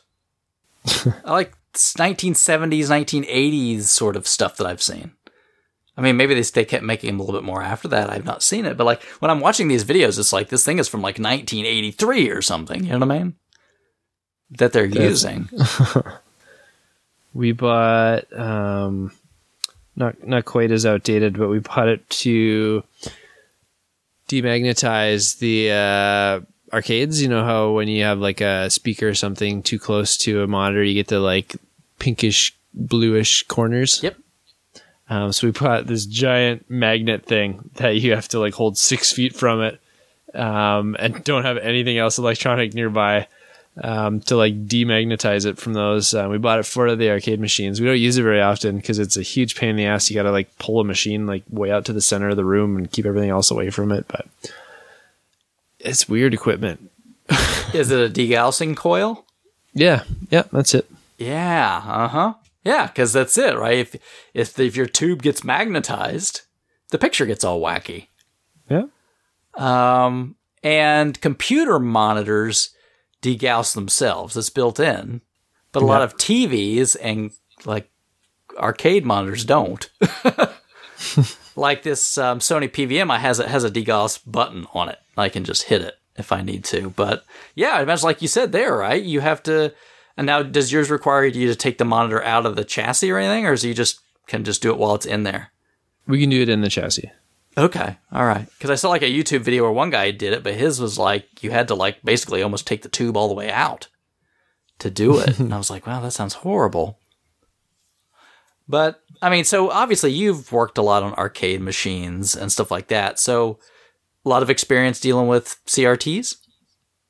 Yep, and that is the worst, most pain in the ass part of the entire arcade to work on. Hate it. How Hate so? it so much. It's so time consuming compared to everything else. And depending on what the problem is, sometimes it's just more convenient to throw it out and get a new monitor. Which you're not going to be able to do for a whole lot longer. No, I've actually been looking into converting a bunch of them to LCDs, which pains me deeply inside, but it will save me so much headache. So is it just the screens are gone, there's burn-in, or is it just I don't want to fool with it? Burn-in's pretty common. Having the wrong colors is pretty common. Having part of the screen, usually like the top, not appearing at all is pretty common. What else do we have go wrong with those things? I think those are the biggest ones we have to deal with. So I know from at least what I've watched on some of these videos trying to learn more about the subject that some of those problems are fixable, right? So like the wrong screen color thing, you could rejuvenate the tube maybe and it would look right. Yeah. Or rebuild the chassis, right? Yeah. We've got some replacement chassis. Sometimes you can get away with like doing a cap kit. It's a lot of soldering, but it really sharpens everything up and fixes colors and contrast problems. Okay. So when you've decided like this tube's got to go, what do? You just pitch it, or do you try to like, hey, does anybody want a tube? Or what do you do? I'm usually so upset with it at that point. I want it out of my sight. I don't want it to survive in anyone's house. I want it gone and dead. Okay, so I mean, you're an enthusiast in the hobby, and you're still like, no, just screw this tube. Forget it. Yeah, it's frustrating because I do have that big part of me that wants to keep everything authentic and like it was, but because it's not just for my house, it's operating in the store. Not everyone else is as delicate with it as I would be, and they really get put through the ringer sometimes, and it would be so much less hassle to just convert things to easier methods. And probably consume less power too, right? Because tubes eat a lot of juice. Guzzlers. Yeah. So, I mean, I could definitely see there's a lot of rationale, and probably LCD replacements are probably pretty cheap, I would guess. They're not bad. You can get little converter boxes like off eBay for like $20 to $30, depending who you go through. And then finding like a little 19-inch LCDs, like you can find those around town. People just give those away sometimes. Yeah, I'm sure. I can just use like old computer monitors and stuff, basically. Yeah. You just got to get a frame to mount them in the cabinet. Okay. So how many have you done that with? I'm curious. Just one so far. We kind of did a trial run because there's another like probably a dozen to 20 that we might think about doing it with if we can find some more LCDs for really cheap. And how pleased were you with the result? It's, it pains me to play it. It plays better, plays more reliably, but feel like an arcade game to me anymore. But your typical person that comes in doesn't care, especially if they're under 20. They really don't care. That's fine for them. Does it feel almost like you're playing an emulator and not? It does, even though everything else is the same. It does feel like I'm cheating and like something's not right there. Like you're playing it on a MAME cabinet or something, huh? Absolutely, yeah. So what's the machine that you converted over? I'm curious. It's just an old shoot 'em up called the Shura Blaster. Oh, okay. I'm not familiar with it. I think I saw a picture of it once that you'd sent over, but it's really fun. Kind of like Sky Shark for the NES. Okay. It's like very very simplistic shooter, which I really like. Now, are you going to start getting like, okay, well, I really like this game better than that game, so I'm going to swap the tube into that one, then put the LCD in this other one, or what do you think? No, it's more which ones we know are starting to give us problems, or that we fixed in the past and they're having problems again, or ones that are super super popular and we transport a lot and use a lot at events and things. Mm-hmm. If they're more reliable, then all the better for us, and not weigh nearly as much, right? Yeah, there's some like my TMNT still works really good, and the monitor's fantastic in it still. And I've had that one almost the longest now. So I don't know if I can bring myself to do that one, even though it is really popular and we use it at a lot of events. I kind of want to keep that one as long as I can, like it is. Now, do you ever consider like, okay, well, maybe I'll swap it out, but I'll just pack the tube away so I can always restore it at some other point in time? I don't know. That's what I'm in the process of figuring out right now, because we have 40 machines ballparking. Some that work, some that don't. We want to get all of them working, obviously. I feel like I should keep a handful of the really good monitors around just to swap out with those machines that I want to. Yeah. That's a lot of storage space, though. It is. Expensive, right? I mean, it doesn't come for free. I recently had to get a second storage locker because the first one is literally front to back full of arcade machines. And I had some chairs and stuff that I needed to put in storage recently. So I was like, I don't want to get rid of any arcade machines yet. So we bought another storage locker. Yeah, I get it. Now, the place you have, right, you were going to have an arcade area, right? Yeah, we do. But so what is the idea? Is to expand that? Do you have more room, or what's the deal? No, it'd be nice to have, because there's a few machines that just don't get played. They're not exciting games. So get rid of those ones, either trade them or sell them off, and replace them with more interesting machines. And to have some in the side so it doesn't get stale. We can swap them out every few months, so it's not the same game sitting there constantly. And when we go to events and things, we have surprises to bring. It's not always the same stuff they're seeing. I had a friend that set up a barcade in Indianapolis. Maybe you should think about starting a second business. I would love that. I have a couple friends who would be able to help me out with that because food and restaurants are definitely out of my wheelhouse. But he doesn't serve food, just booze. That's also outside of my wheelhouse, but I have many friends I'm sure would be willing to step up and help out in that area. Sure, yeah. I don't know, like I've never been a drinker, and I've really, really pushed in the store that we have now that it's like a drug and alcohol safe environment for anyone to come and hang out kind of thing. There's so many places you can go in town to drink. I don't really want to mix those two things because they're so separate to me. I gotcha. Personally. Is it a moral compunction? Is that it, or kind of like when I grew up, there was nothing to do in the town I grew up in, so I went to video games. Most other people went to drugs and alcohol. And it was still a huge problem in that town. I don't feel like being a part of that. Okay. I really like staying separate from it, as profitable as it might be. Well, that's fine. No, I mean, I'm not trying to say one way or another. I'm just, no, that I don't blame you. I mean, that's it. You got to sleep at night, right? I've got a friend who operates most of the pinball machines in the Vancouver area. Mm-hmm. And he keeps telling me, he's like, there's no one in Prince George. He's like, just lease some of your machines out to some of the pubs and the bars in town. Like, you'll make a killing.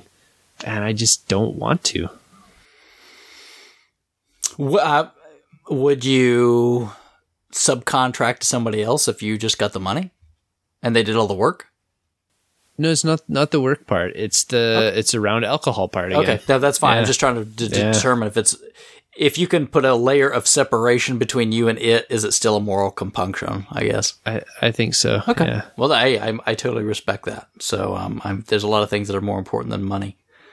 Yeah. I would love to have like some kind of restaurant set up. Like they might serve alcohol there too, but as long as it's like, a family could come there and enjoy themselves. Sure. Like a Chuck E. Cheese kind of thing with beer, maybe, right? Sure. Yeah. Like that wouldn't bother me at all. I have nothing against alcohol. It's just got so many outlets already in town. I feel like offering something different. Sure. And maybe you just don't want to, be a hard liquor seller or something, right?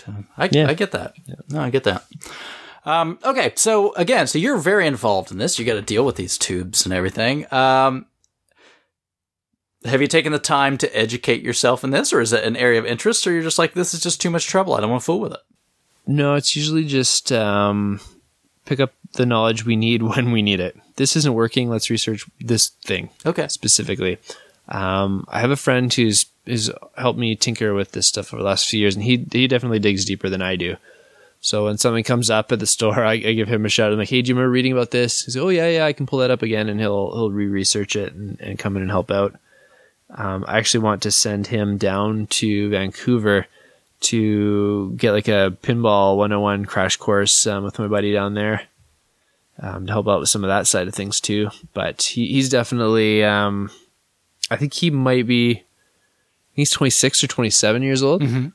So if I can get him into that stuff, he might be one of those like really rare guys like 50 years from now that still knows how to work on a CRT when everyone else has died off. Yeah, I guess that's what I'm getting at is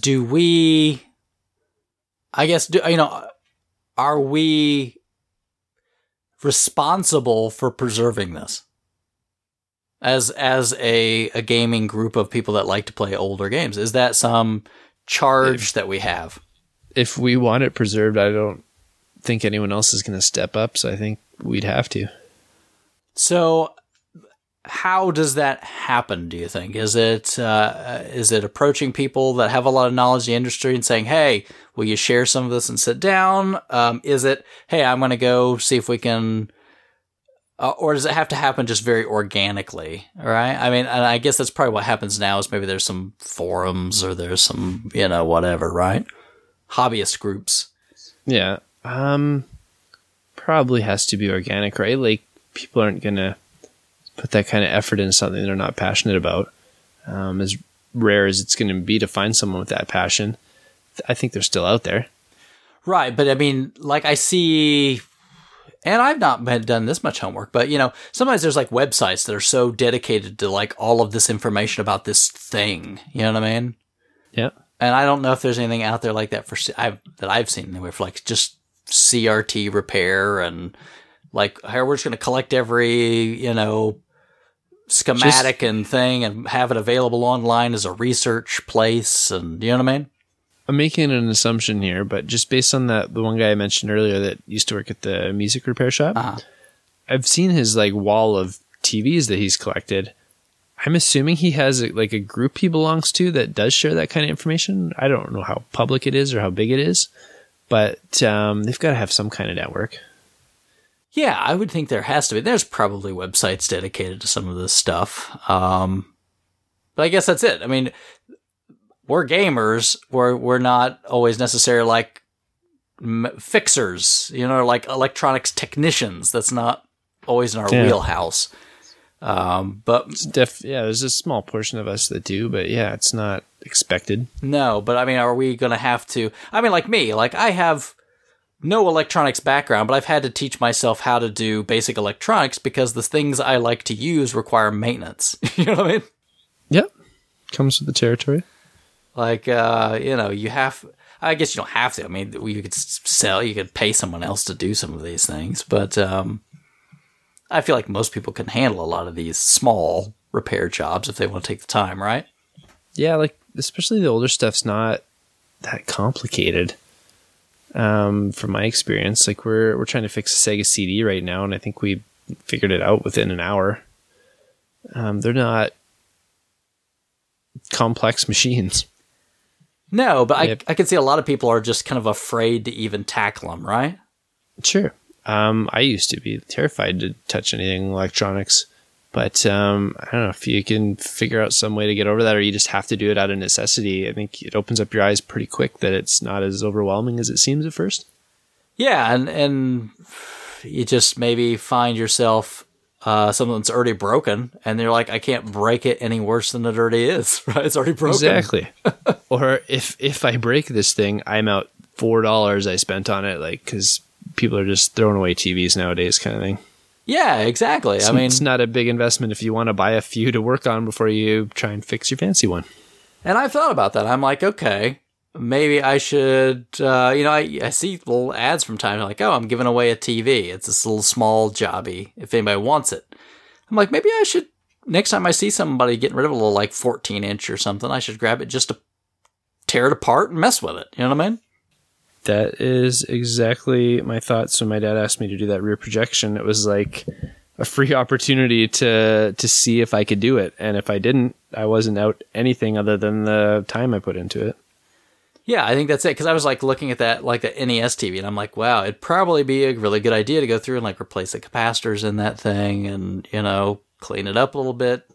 LCD mod it. No. But you know what I'm saying, right? Kind of make sure it is going to last. Because, the electronics manufacturers didn't expect people to use these things for 30, 40, 50 years. They built them long enough to last past the warranty and a little more, right?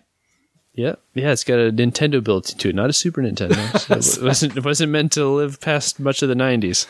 But I mean, a lot of times they're like, well, what was I chatting about the other day? I don't know, somebody, but basically you're like, even things these days that are not that old, I mean, they'll use parts that are just a few pennies cheaper. Like, okay, I've got to buy capacitors for this. I'll buy the ones that are 5 cents cheaper or something, just because when I make hundreds of thousands of them, that adds up. Yeah, it's going to save me $1 million over a million units. Yeah. Right, but even though that really compromises the longevity of that product, right? Sure. Like these cheap cell phone screens. When you drop them playing Pokemon Go, is that it? That's exactly it. I think they do that on purpose so you'll buy another phone, I think. Yeah, I'm not falling for it. I'm going to use this cracked garbage until I can't anymore. Until it cuts your fingers all up or something? I don't know, I'm afraid it might cut my ear soon. I'm losing some chunks at the top here. Oh, no. That's bad. You're going to have to treat yourself to a new phone. And get insurance on it this time, I think. Yeah, be fine. But I guess that's it. I mean, I don't know. I guess you think about some of these people that you have to keep these old technologies alive, right? The people that still do blacksmithing or glass blowing. Nobody really needs that anymore, but we still want to keep that tech alive. Never know when you're going to need a broadsword. Come on. There's the Renaissance Fair every year, right? But, that's it. As people say, like, oh, I'm going to really embrace this old technology and learn it and carry it forward. And that's how I'm kind of looking at some of this, because some of the degree, it's like that's what old gaming is, right? Yeah. Because you try to get your kids to play it, right? Oh, yeah. All the time. Sometimes maybe they're thrilled, sometimes they're not. The neighbor came over while I was playing Mega Man, just like a little 9-year-old girl who plays with my son on the same street. Yeah. And she's like, oh, I love these kind of games. My dad won't play them because he says they're way too ugly. We're not allowed to have them at our house. What? Yeah. Wow, you got to go have a talk with that guy. I have had several with him now. Not changing his mind? No, he's too into Destiny. Oh, is he Bill's friend? It's all he plays. Oh, no. I've played a little Destiny. I've dipped my toe in the water. Yeah? Yeah, just, to kind of play around with Bill a little bit. I will never be as absorbed into those kind of games as he is or some other people are. It's fun for me to play with him for a little bit, but, I'm not going to sink a lot of time into it.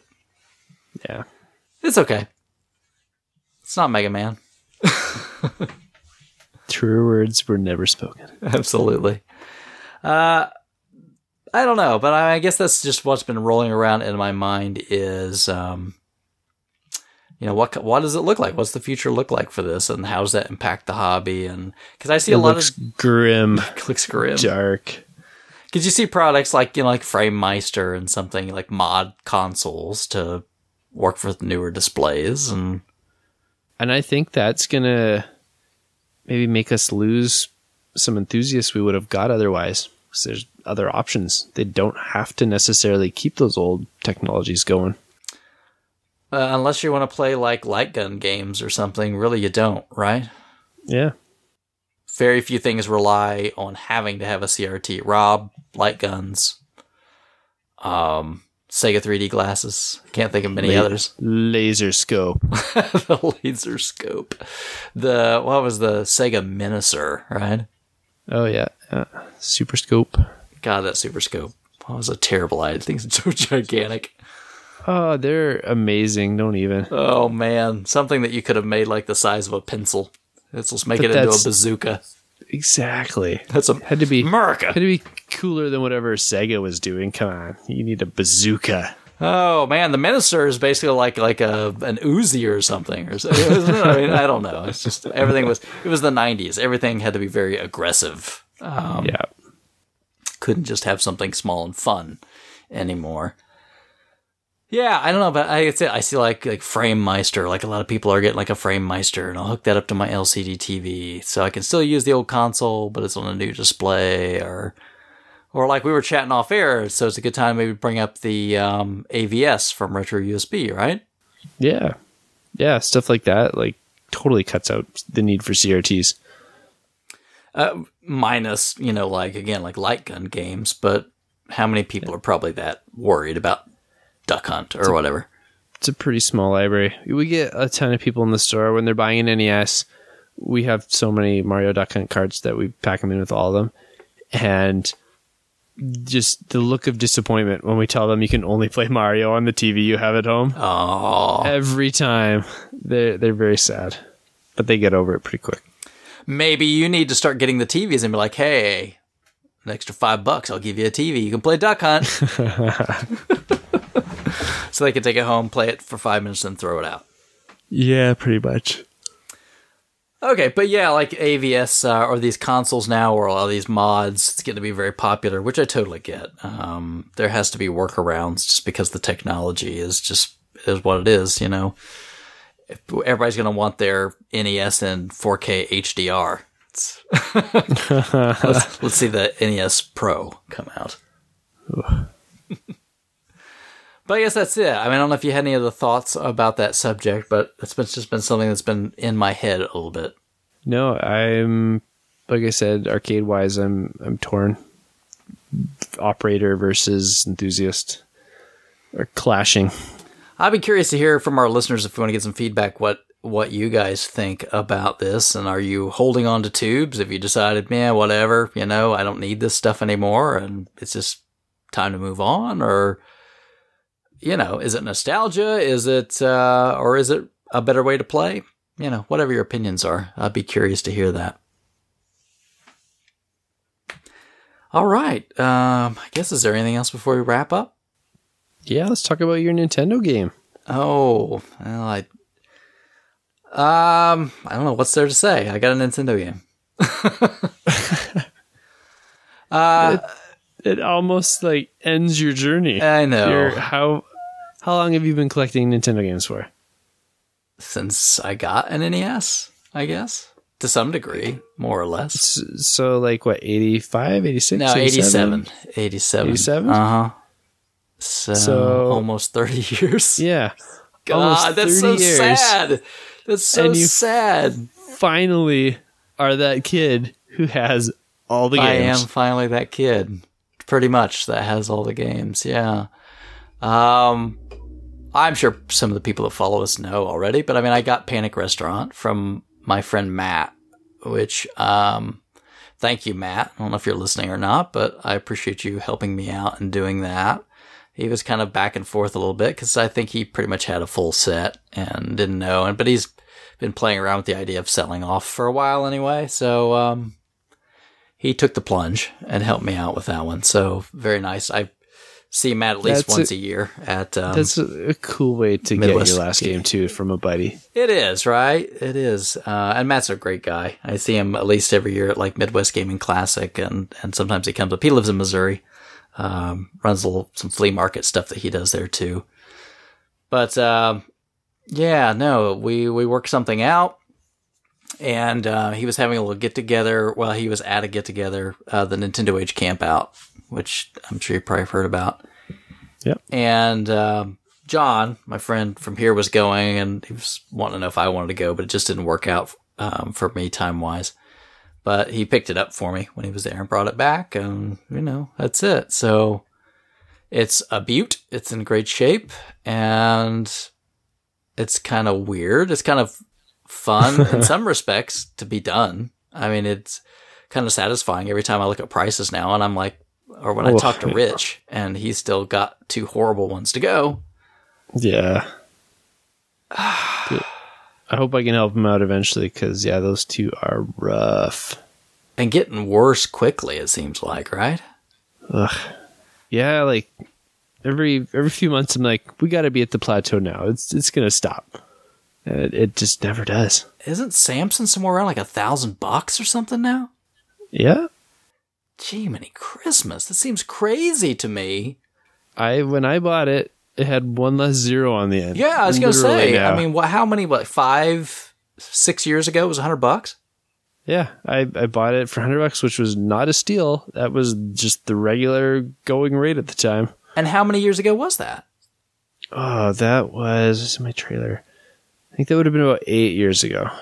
Okay. Yeah, that's probably about right. I remember seeing it in a store for $100, and I kicked myself that I passed it up back then. But it was at the time I was like, "Whoa, that's way too expensive." Yeah, that's not a deal at the time. No, it wasn't. Like $70 was a deal at the time. It was still it was like the 3rd most expensive NES game, and that's what you had to pay for it if you wanted it. Yeah, but it's just gone so crazy here lately. And I have to thank Matt a lot, because he was very nice about it. He's when I asked him about it, and he goes, "Okay, I'm going to do this." And I said, "Okay, well, what do you want?" And he said, "Well, I want it to be a fair price. Let me know what you think." And I said, "Well, I want to pay you. I'm not trying to get this thing cheap or something." And he goes, "Well, I tell you what, it has to be at least this and no more than that." And which was still very, very fair. And I said, "Well, how about it's that?" So, it's nice when people like that, you can, it's good to have friends in the community. Yeah, I had a friend recently. We do favors for each other all the time, sure. And he does security installs for people around town. And he was at someone's house and noticed a immaculate condition Super Nintendo box. Ooh. And he goes, "Ooh," and he starts talking to the guy about it. And then he's like, "Well, look at this." And he pulls another box out, and it's just full of boxed games. Oh. And they're like cellophans just slid across the top. No. Game played once, put back into the baggie and everything. Wow. Like, these things are great. And so he buys them all off him. Of course. And he comes and shows me right after. He's got his trunk just full of these amazing box systems and games and accessories and stuff. And he's like, "What do you want? Just take a few. I feel like I owe you." And I'm like, "No, this is your first big score. And as long as I've known you, charge me for these things." Yeah. So I paid him what he paid the guy to grab 7 or 8 games off him. And then he still had 40 games of his own. And he sold the 2 consoles for $500 total, I think, right away. And so he was up $500 off the bat, got to keep a whole bunch of games, got a condition upgrade a whole bunch of games, got some really cool trade items. I got some really amazing condition upgrades too, and it was awesome. That's fantastic when those things happen. And that, everything pays to know people. That's for sure. I might go for a full complete in box Konami set now. Really? Because I got Castlevania 3 and Super C off of that lot. And so the last big one I need is that Turtles 3. And I think I've got pretty much the rest of the silver box set now. Okay, all right. You need to get. You're gonna be like Bill, and you have to import some of these silver boxes we didn't get. I already have Pro Protectors. I need some Silent Service though. Oh, Sure. there you go. And there's No, I don't think that was a silver box. Metal Gear. That's it. Oh yeah, and Turtles 2 had a silver box over there too. Oh, so there you go. Now you've got the bug. Is that it? Ugh, kind of. I've been into Super Nintendo boxes so hard for the last year that it's kind of moving over into NES boxes too. That's yeah. You said one of those boxes I got recently you need. So remind me about this N64 box or something. I think. Oh yeah. They're still there. I got a really rare box the other day. Actually, I came into the store. Complete in box Chiller. Really? Yeah. Ooh. Super pumped on Which that. It's a version cool was box. it? Gray version. Okay. Or Not the share data version. No. Oh, wow. And just walked in the door, huh? Yeah, like nice little old lady came in with a whole bunch of box stuff. She ended up walking out with like $1,000. She had some good stuff. Yeah, I bet she probably didn't have any clue that she was going to walk out with that much money, did she? No, she had a little bit of an idea because one of my friends actually did some deals with her on Kijiji, and super good guy, but holy cow, does he get too aggressive when it comes to retro games. Oh. He rubs people the wrong way trying to get the best deal he can. Ouch, yeah. So he burnt that bridge, but she knew what she had because of him. And yeah, so she brought it in knowing she had some really decent stuff in there and seemed happy with the price we gave her. Yeah, I just ran into something like, the guy that I always buy stuff off of. Oh yeah, you get all the consoles from him. Yeah, he was telling me about, he almost sold me, and I said, why on earth did you talk to me? But he let a Snow Brothers go for $100. Whew. That's a really good deal. That's like less than half price. Yeah, I know. And I said, why did you not call me? And he goes, well, this guy was really bugging me about it. And I'm like, and you don't like to bug him more. Money? It's, don't get me wrong. I don't need it. I would have sold it, but I mean, I would have given you more than $100 for it. Yeah. Because I could sell it, and make some cash. Yeah, anyway. Some deals you get, some deals you don't. Well, like that broadband adapter on the GameCube, right? He sold that. That was one of the lots he sold me. He's like, here's some. I think I probably paid a couple $2 for that GameCube. Yeah. So that's fantastic. Yeah, I just and I didn't even notice when I was there until I turned it over and looked on the bottom. I'm like, oh, look at that. That's kind of nice. I might include. So if I get rid of it, you got first dibs on it. So thank you. No, you're welcome. I only need 15 more of them to have the ultimate Mario Kart setup then. Is that how many? Can you network 16 of those things? Apparently. And then when you're doing Double Dash, because you know how you can have each person in their own cart? Yeah. They can have their own screens too. Oh, that's crazy. Yeah. Oh, I wonder if that's ever even actually been pulled off. I've seen one picture of a setup. Really? It was like early 2000s, but yeah. That's crazy, because how much do those retail for? They weren't cheap, right? Weren't they like $50 or something? $50-$60, I think. Yeah. Could you imagine you bought 16 of those puppies? Yeah. If everyone bought their own, that's what we did when we all wanted to play like Four Swords. We'd all buy a GBA and we all spent like $200 to play to get the freaking connector. Zelda. Yeah. So between all of us, we spent like $800 or $900 to play Zelda, but it was only $200 a person. That's true. Now, I've seen a couple of the broadband ones. I've never seen the modem. Have you? Not in person, no. No, I've never seen. I know they made them, but I've never seen the modem. So I'm sure somewhere somebody's got one. But I remember seeing the broadband adapter before at GameStop when they were clearancing some GameCube stuff out, used. But I don't think I've ever seen the modem. Anyway, we're going in some weird places. But that's fun. Hey, it's a collecting show. That's what you're going to get. Yeah, so congratulations, though, man. That's a Thanks. big, long journey. Thank you. Yeah, I don't think I'll ever take the last step. But It kind of feels like you have. I think as far as I want to go with it. Yeah, I'm sure if one falls into your lap, you'll take it. Yeah, but, I'm not. Yeah, I'm not going to go for that. And yeah, it's kind of you like can still plug away at imports and homebrews and unlicensed, and there'll be other stuff. Yeah, but that's here lately. I'm like, wow, I don't really have much of anything to look for. So, Yeah. I mean, just kind of like, oh, I'll just look around a little bit. But Yeah. I got that Sunday Fun Day from Oh, yeah, an did that RFGen came in? member there. Yeah. So Chris sent you that, huh? He did, and I haven't added a new unlicensed game in a while either, or just an NES game I didn't have. So Now, wait a minute. You did get a pretty Still cool feels one cool. recently. what did I get recently? Your samurai cart. Oh yeah, that I kind of consider an oddity. It's not on my list, you know. It doesn't have the right flag. Is that? Yeah, it doesn't have the right flag. Yeah, I got the Indian version of Rad Racer.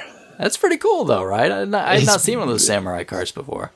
No, I haven't seen one in person either. It was pretty unique, and same thing. It was one of those unfortunate things where I wasn't there when the trade-in happened, and my staff just thought it was a like Chinese pirate, and the person didn't get much, and we didn't know who they were. But I snuck it home. Now, have you bothered to try to look? Is there even any sales information about that you could find, like what it's worth or anything, or no? I haven't looked. No, I Just a don't curiosity, plan to right? sell it. Yeah, so I didn't. Yeah, unless I'm buying something, I usually don't look up the values. Yeah, no, I get that completely. I was just kind of curious if you had any idea, because you said you didn't give much for it, so Yeah. I was kind of curious. I don't know, every game's blowing my mind lately. I've been looking for that Hero Tanma for TurboGrafx Yeah. for a little while now. Uh-huh. And somebody I was talking to on Nintendo Age about it, Yep. and I made him. He's got one. He's like, I don't plan on selling it, but if the offer is significant, I could let it go. Right. My offer wasn't significant enough for him. Ah. And then he pointed out, he's like, TurboGrafx, like weird things are happening right now. He's like, Bonk 3 complete in box just sold for like $1,200 US. What? I was like, what are you talking about? And because I assumed it was still like a $200 to $300 game. Yeah. Sure enough, I look it up. Yeah, it's paid and feedback's left and everything, and Wow. it's just weird. That's crazy. Everything's going insane lately. Yeah, I think I'm just gonna get a Turbo EverDrive and play all the Flash Kart. I got to give it to you. Maybe you need to wrap it up faster than you think you need to wrap it up. Huh? Yeah, I have one more lead on a Tanma, and it's really frustrating because he responds to me, and I'm like, sweet, just send me a picture. I'll send you an offer. That's been going on since May. Oh, wow. And he still responds to me. He just will not send me the damn picture. Are you ever think like, man, I'll just forget it. I'll just eBay it? They don't show up on eBay is the problem. Not often. They're- No. Have you seen like any while you've been once looking? a year. Yeah. No. There's tons of Japanese ones. There's never Sure. North American ones. Yeah, I would imagine. And you need that one and what other one? I need that one. I need 5 more. Oh, okay. I thought you were down to a couple. Okay. So what's the No, others? So our listeners, if you know where these are at, let us know. So what's the others? Yeah. Legend of Hero Tanma. Okay. That's the big one. Stanley Darkwing Duck. Okay, yeah. Summer Assault. The Atlas game. Okay. I don't know that one at all. Boxy Boy. Boxy Boy. All right. Boxy Boy. And here's the weird one that I should have had long ago, but I still for somehow have not found, is Space Harrier. Really? Yeah. Well, I've got the PC Engine version of that, so it's not good. Snuck in there, but It's I should have it by now at this point. But it's not a good port.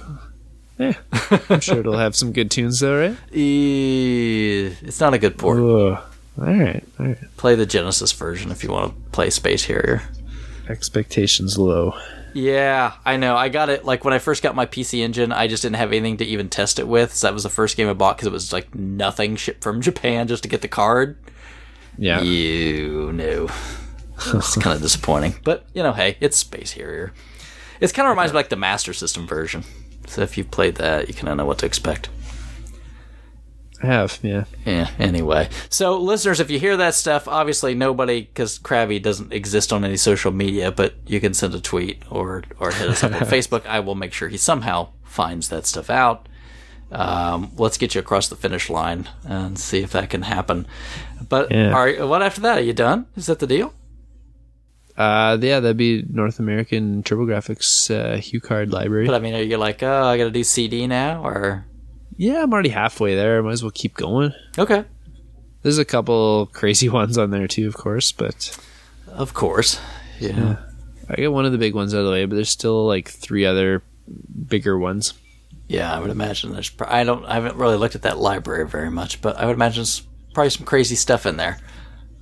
For the most part, not terrible. But then there's like Super Air Zonks a lot, Terraforming's a lot. There's that weird, it's like California Campout or something like that. That's a ton, and then it never shows up, that one. Well, now, were those the ones that were kind of released when that one company kind of bought up the rights to everything? I'm not sure. I think maybe with that Camp California game. Yeah. I think there's something weird around that release because it's just never around for sale. Yeah, because there was this company that just basically took over TurboGrafx sales in the U.S. after NEC was like, we're out. Yeah. I don't remember what the name, it was Turbo or something like that. I remember the ads, right? That were on a lot because they had a lot of Zonk ads that was Yeah. on there. Anyway.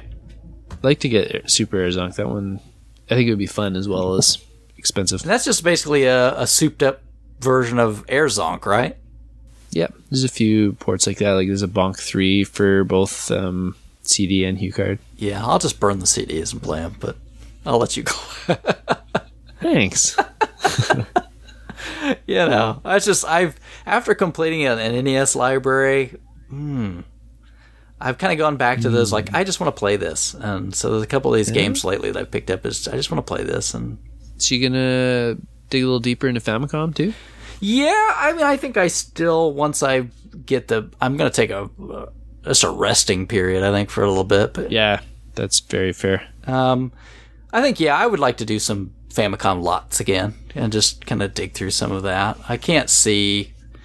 I mean, I've been trying to pick up like Super Nintendo games I really want to play when they're decently priced.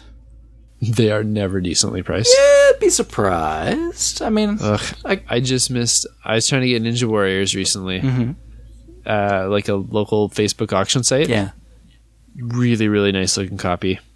it's a fun Thought game. I put in a bid like more than eBay, saying like it's local. I won't have to pay for shipping. I know the guy. I know it's legit. And then someone just totally outbid me like last second, like so hard. Like it wasn't even like I'll throw another $5 ahead of him. He was just like, I'm gonna jump you by like $50. Well, he just wanted it. He just wanted it. Yeah, and that was so it. he got it. So now I'm salty about that. Oh yeah. Well, do you know the guy that won it? No, he lives in the province over. Oh gosh. Yeah. I mean, I got that Street Fighter Alpha 2 basically for like $2. So Yeah, you can Nice. find deals sometimes. totally. Got playing that though. I was playing it. Just remembered why I did not want to play that again. You don't like the loading? Oh my gosh, so bad. It's so bad. Especially after playing the Saturn port of I've been playing 03 on Saturn. Oh yeah. Oh my gosh, so good. Oh, Saturn prices too. It's a burned copy, but it's an import. I mean, it's not a US game, so I don't feel bad. But Saturn prices, that's the thing that's gotten me. And I've got some of these games. I've been like, man, maybe I need to sell. But then I think, wait, I'll just wait. And the prices are going to get crazier. Yeah. I mean, what was it that earlier today? Was Metal Froze like, oh, Shining Wisdom is at the shop. It's like $150. I'm like, that's to 100. I got that. That's $150 now. Yeah. It's I think I paid like $30 for that. Everything on the Saturn that is decent to play or good, it's worth a ton of money. There's like no cheap good games on there. Yeah, I don't. Man, You want something fun, you got to dish out the money. I'm glad I've got most of the games I actually want to play. Yeah, on that system. I don't intend to go for a complete set there, but I've got pretty much all the stuff I'd ever want to play on it, which I'm thankful for. Yeah, Jiminy Christmas. I mean, I don't know. Maybe, I think I might try and complete Dreamcast, Virtual Boy TurboGrafx. Dreamcast wouldn't be too bad. There's not that many heavy hitters. No, and I'm mostly done. I'm only missing like 2 games that are somewhat big, and they're like less than $100 big. Yeah, because you already have like Canon, Spike, right? Yeah, I've got 80% of the library already. Yeah, I would imagine. Because, I mean, is there anything higher than Canon, Spike? Gigawing 2 is one that I'm missing. That I could see that. Getting way up there. Oh, never mind. It's well over $100 now. I just looked it up. It's closer to $200. I didn't see that coming. And what's Cannon Spike going for now? 100, 150? Cannon Spike. This is the point where people are like, wow, you probably should stop recording. You're just BSing now. You nailed it. Yeah, it's right around there. 150? Yeah. Okay. Yeah, that's probably what I figured, because last time I paid attention, it was around 100. I wouldn't buy it, but it's just kind of an odd game. Yeah. But I will tell you what, playing some of these, I don't mind burning a couple games, especially some of these imports that we didn't get here, and playing them. There's some great stuff on Saturn, man. Awesome stuff. I actually have a whole bunch of imports I haven't really got to dig into yet. I've got a Japanese system and like a stack of like 30 games, all Japanese too. Really? Well, if you get it, I don't know if you have it or you get a chance to play it, but Street Fighter Alpha Zero, you know what I'm saying, right? Yeah. I don't think that the was last version of that. It is fantastic. You have to have a RAM cart, but I mean, arcade port, perfect. Nice. So. Nice.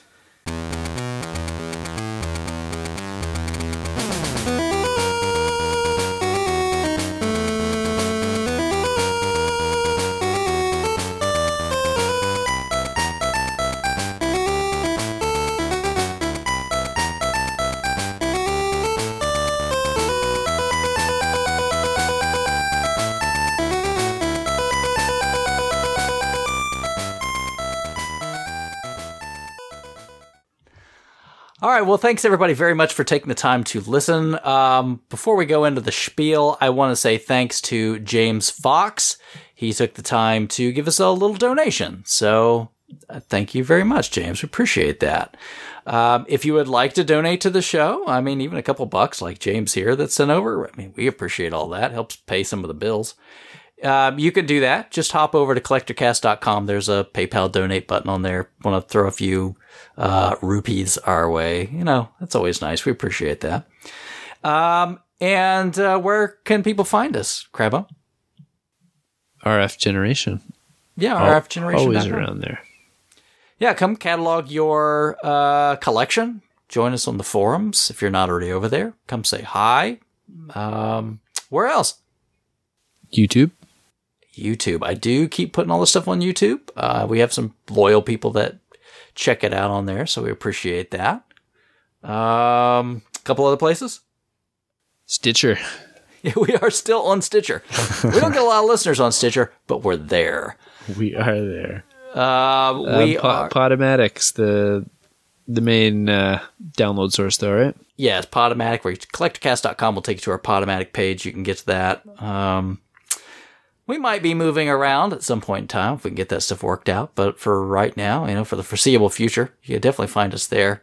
Even if we do move around a little bit, I'll make sure collectorcast.com points you in the right direction. So you can always just keep an eye on that. And I put us on the Google Play store. So if you use Google Play, you can find the show on that. If you're an Android user, I guess would probably be the people for that one. If you're still on Zune... We're still on that store? Bill told me his father-in-law still gets us through his Windows phone. So, impressive. I don't. However that works, it's awesome. I did not see that one outlasting the podcast pickle. Yeah, that's sad, isn't it? But yeah, just feel free to do us a favor. Give us a hey. If you want to get us on the iTunes store and give us a thumbs up or a little review, we definitely appreciate that. Always want to say thanks very much to our sponsor, Chris at otcvideogames.com.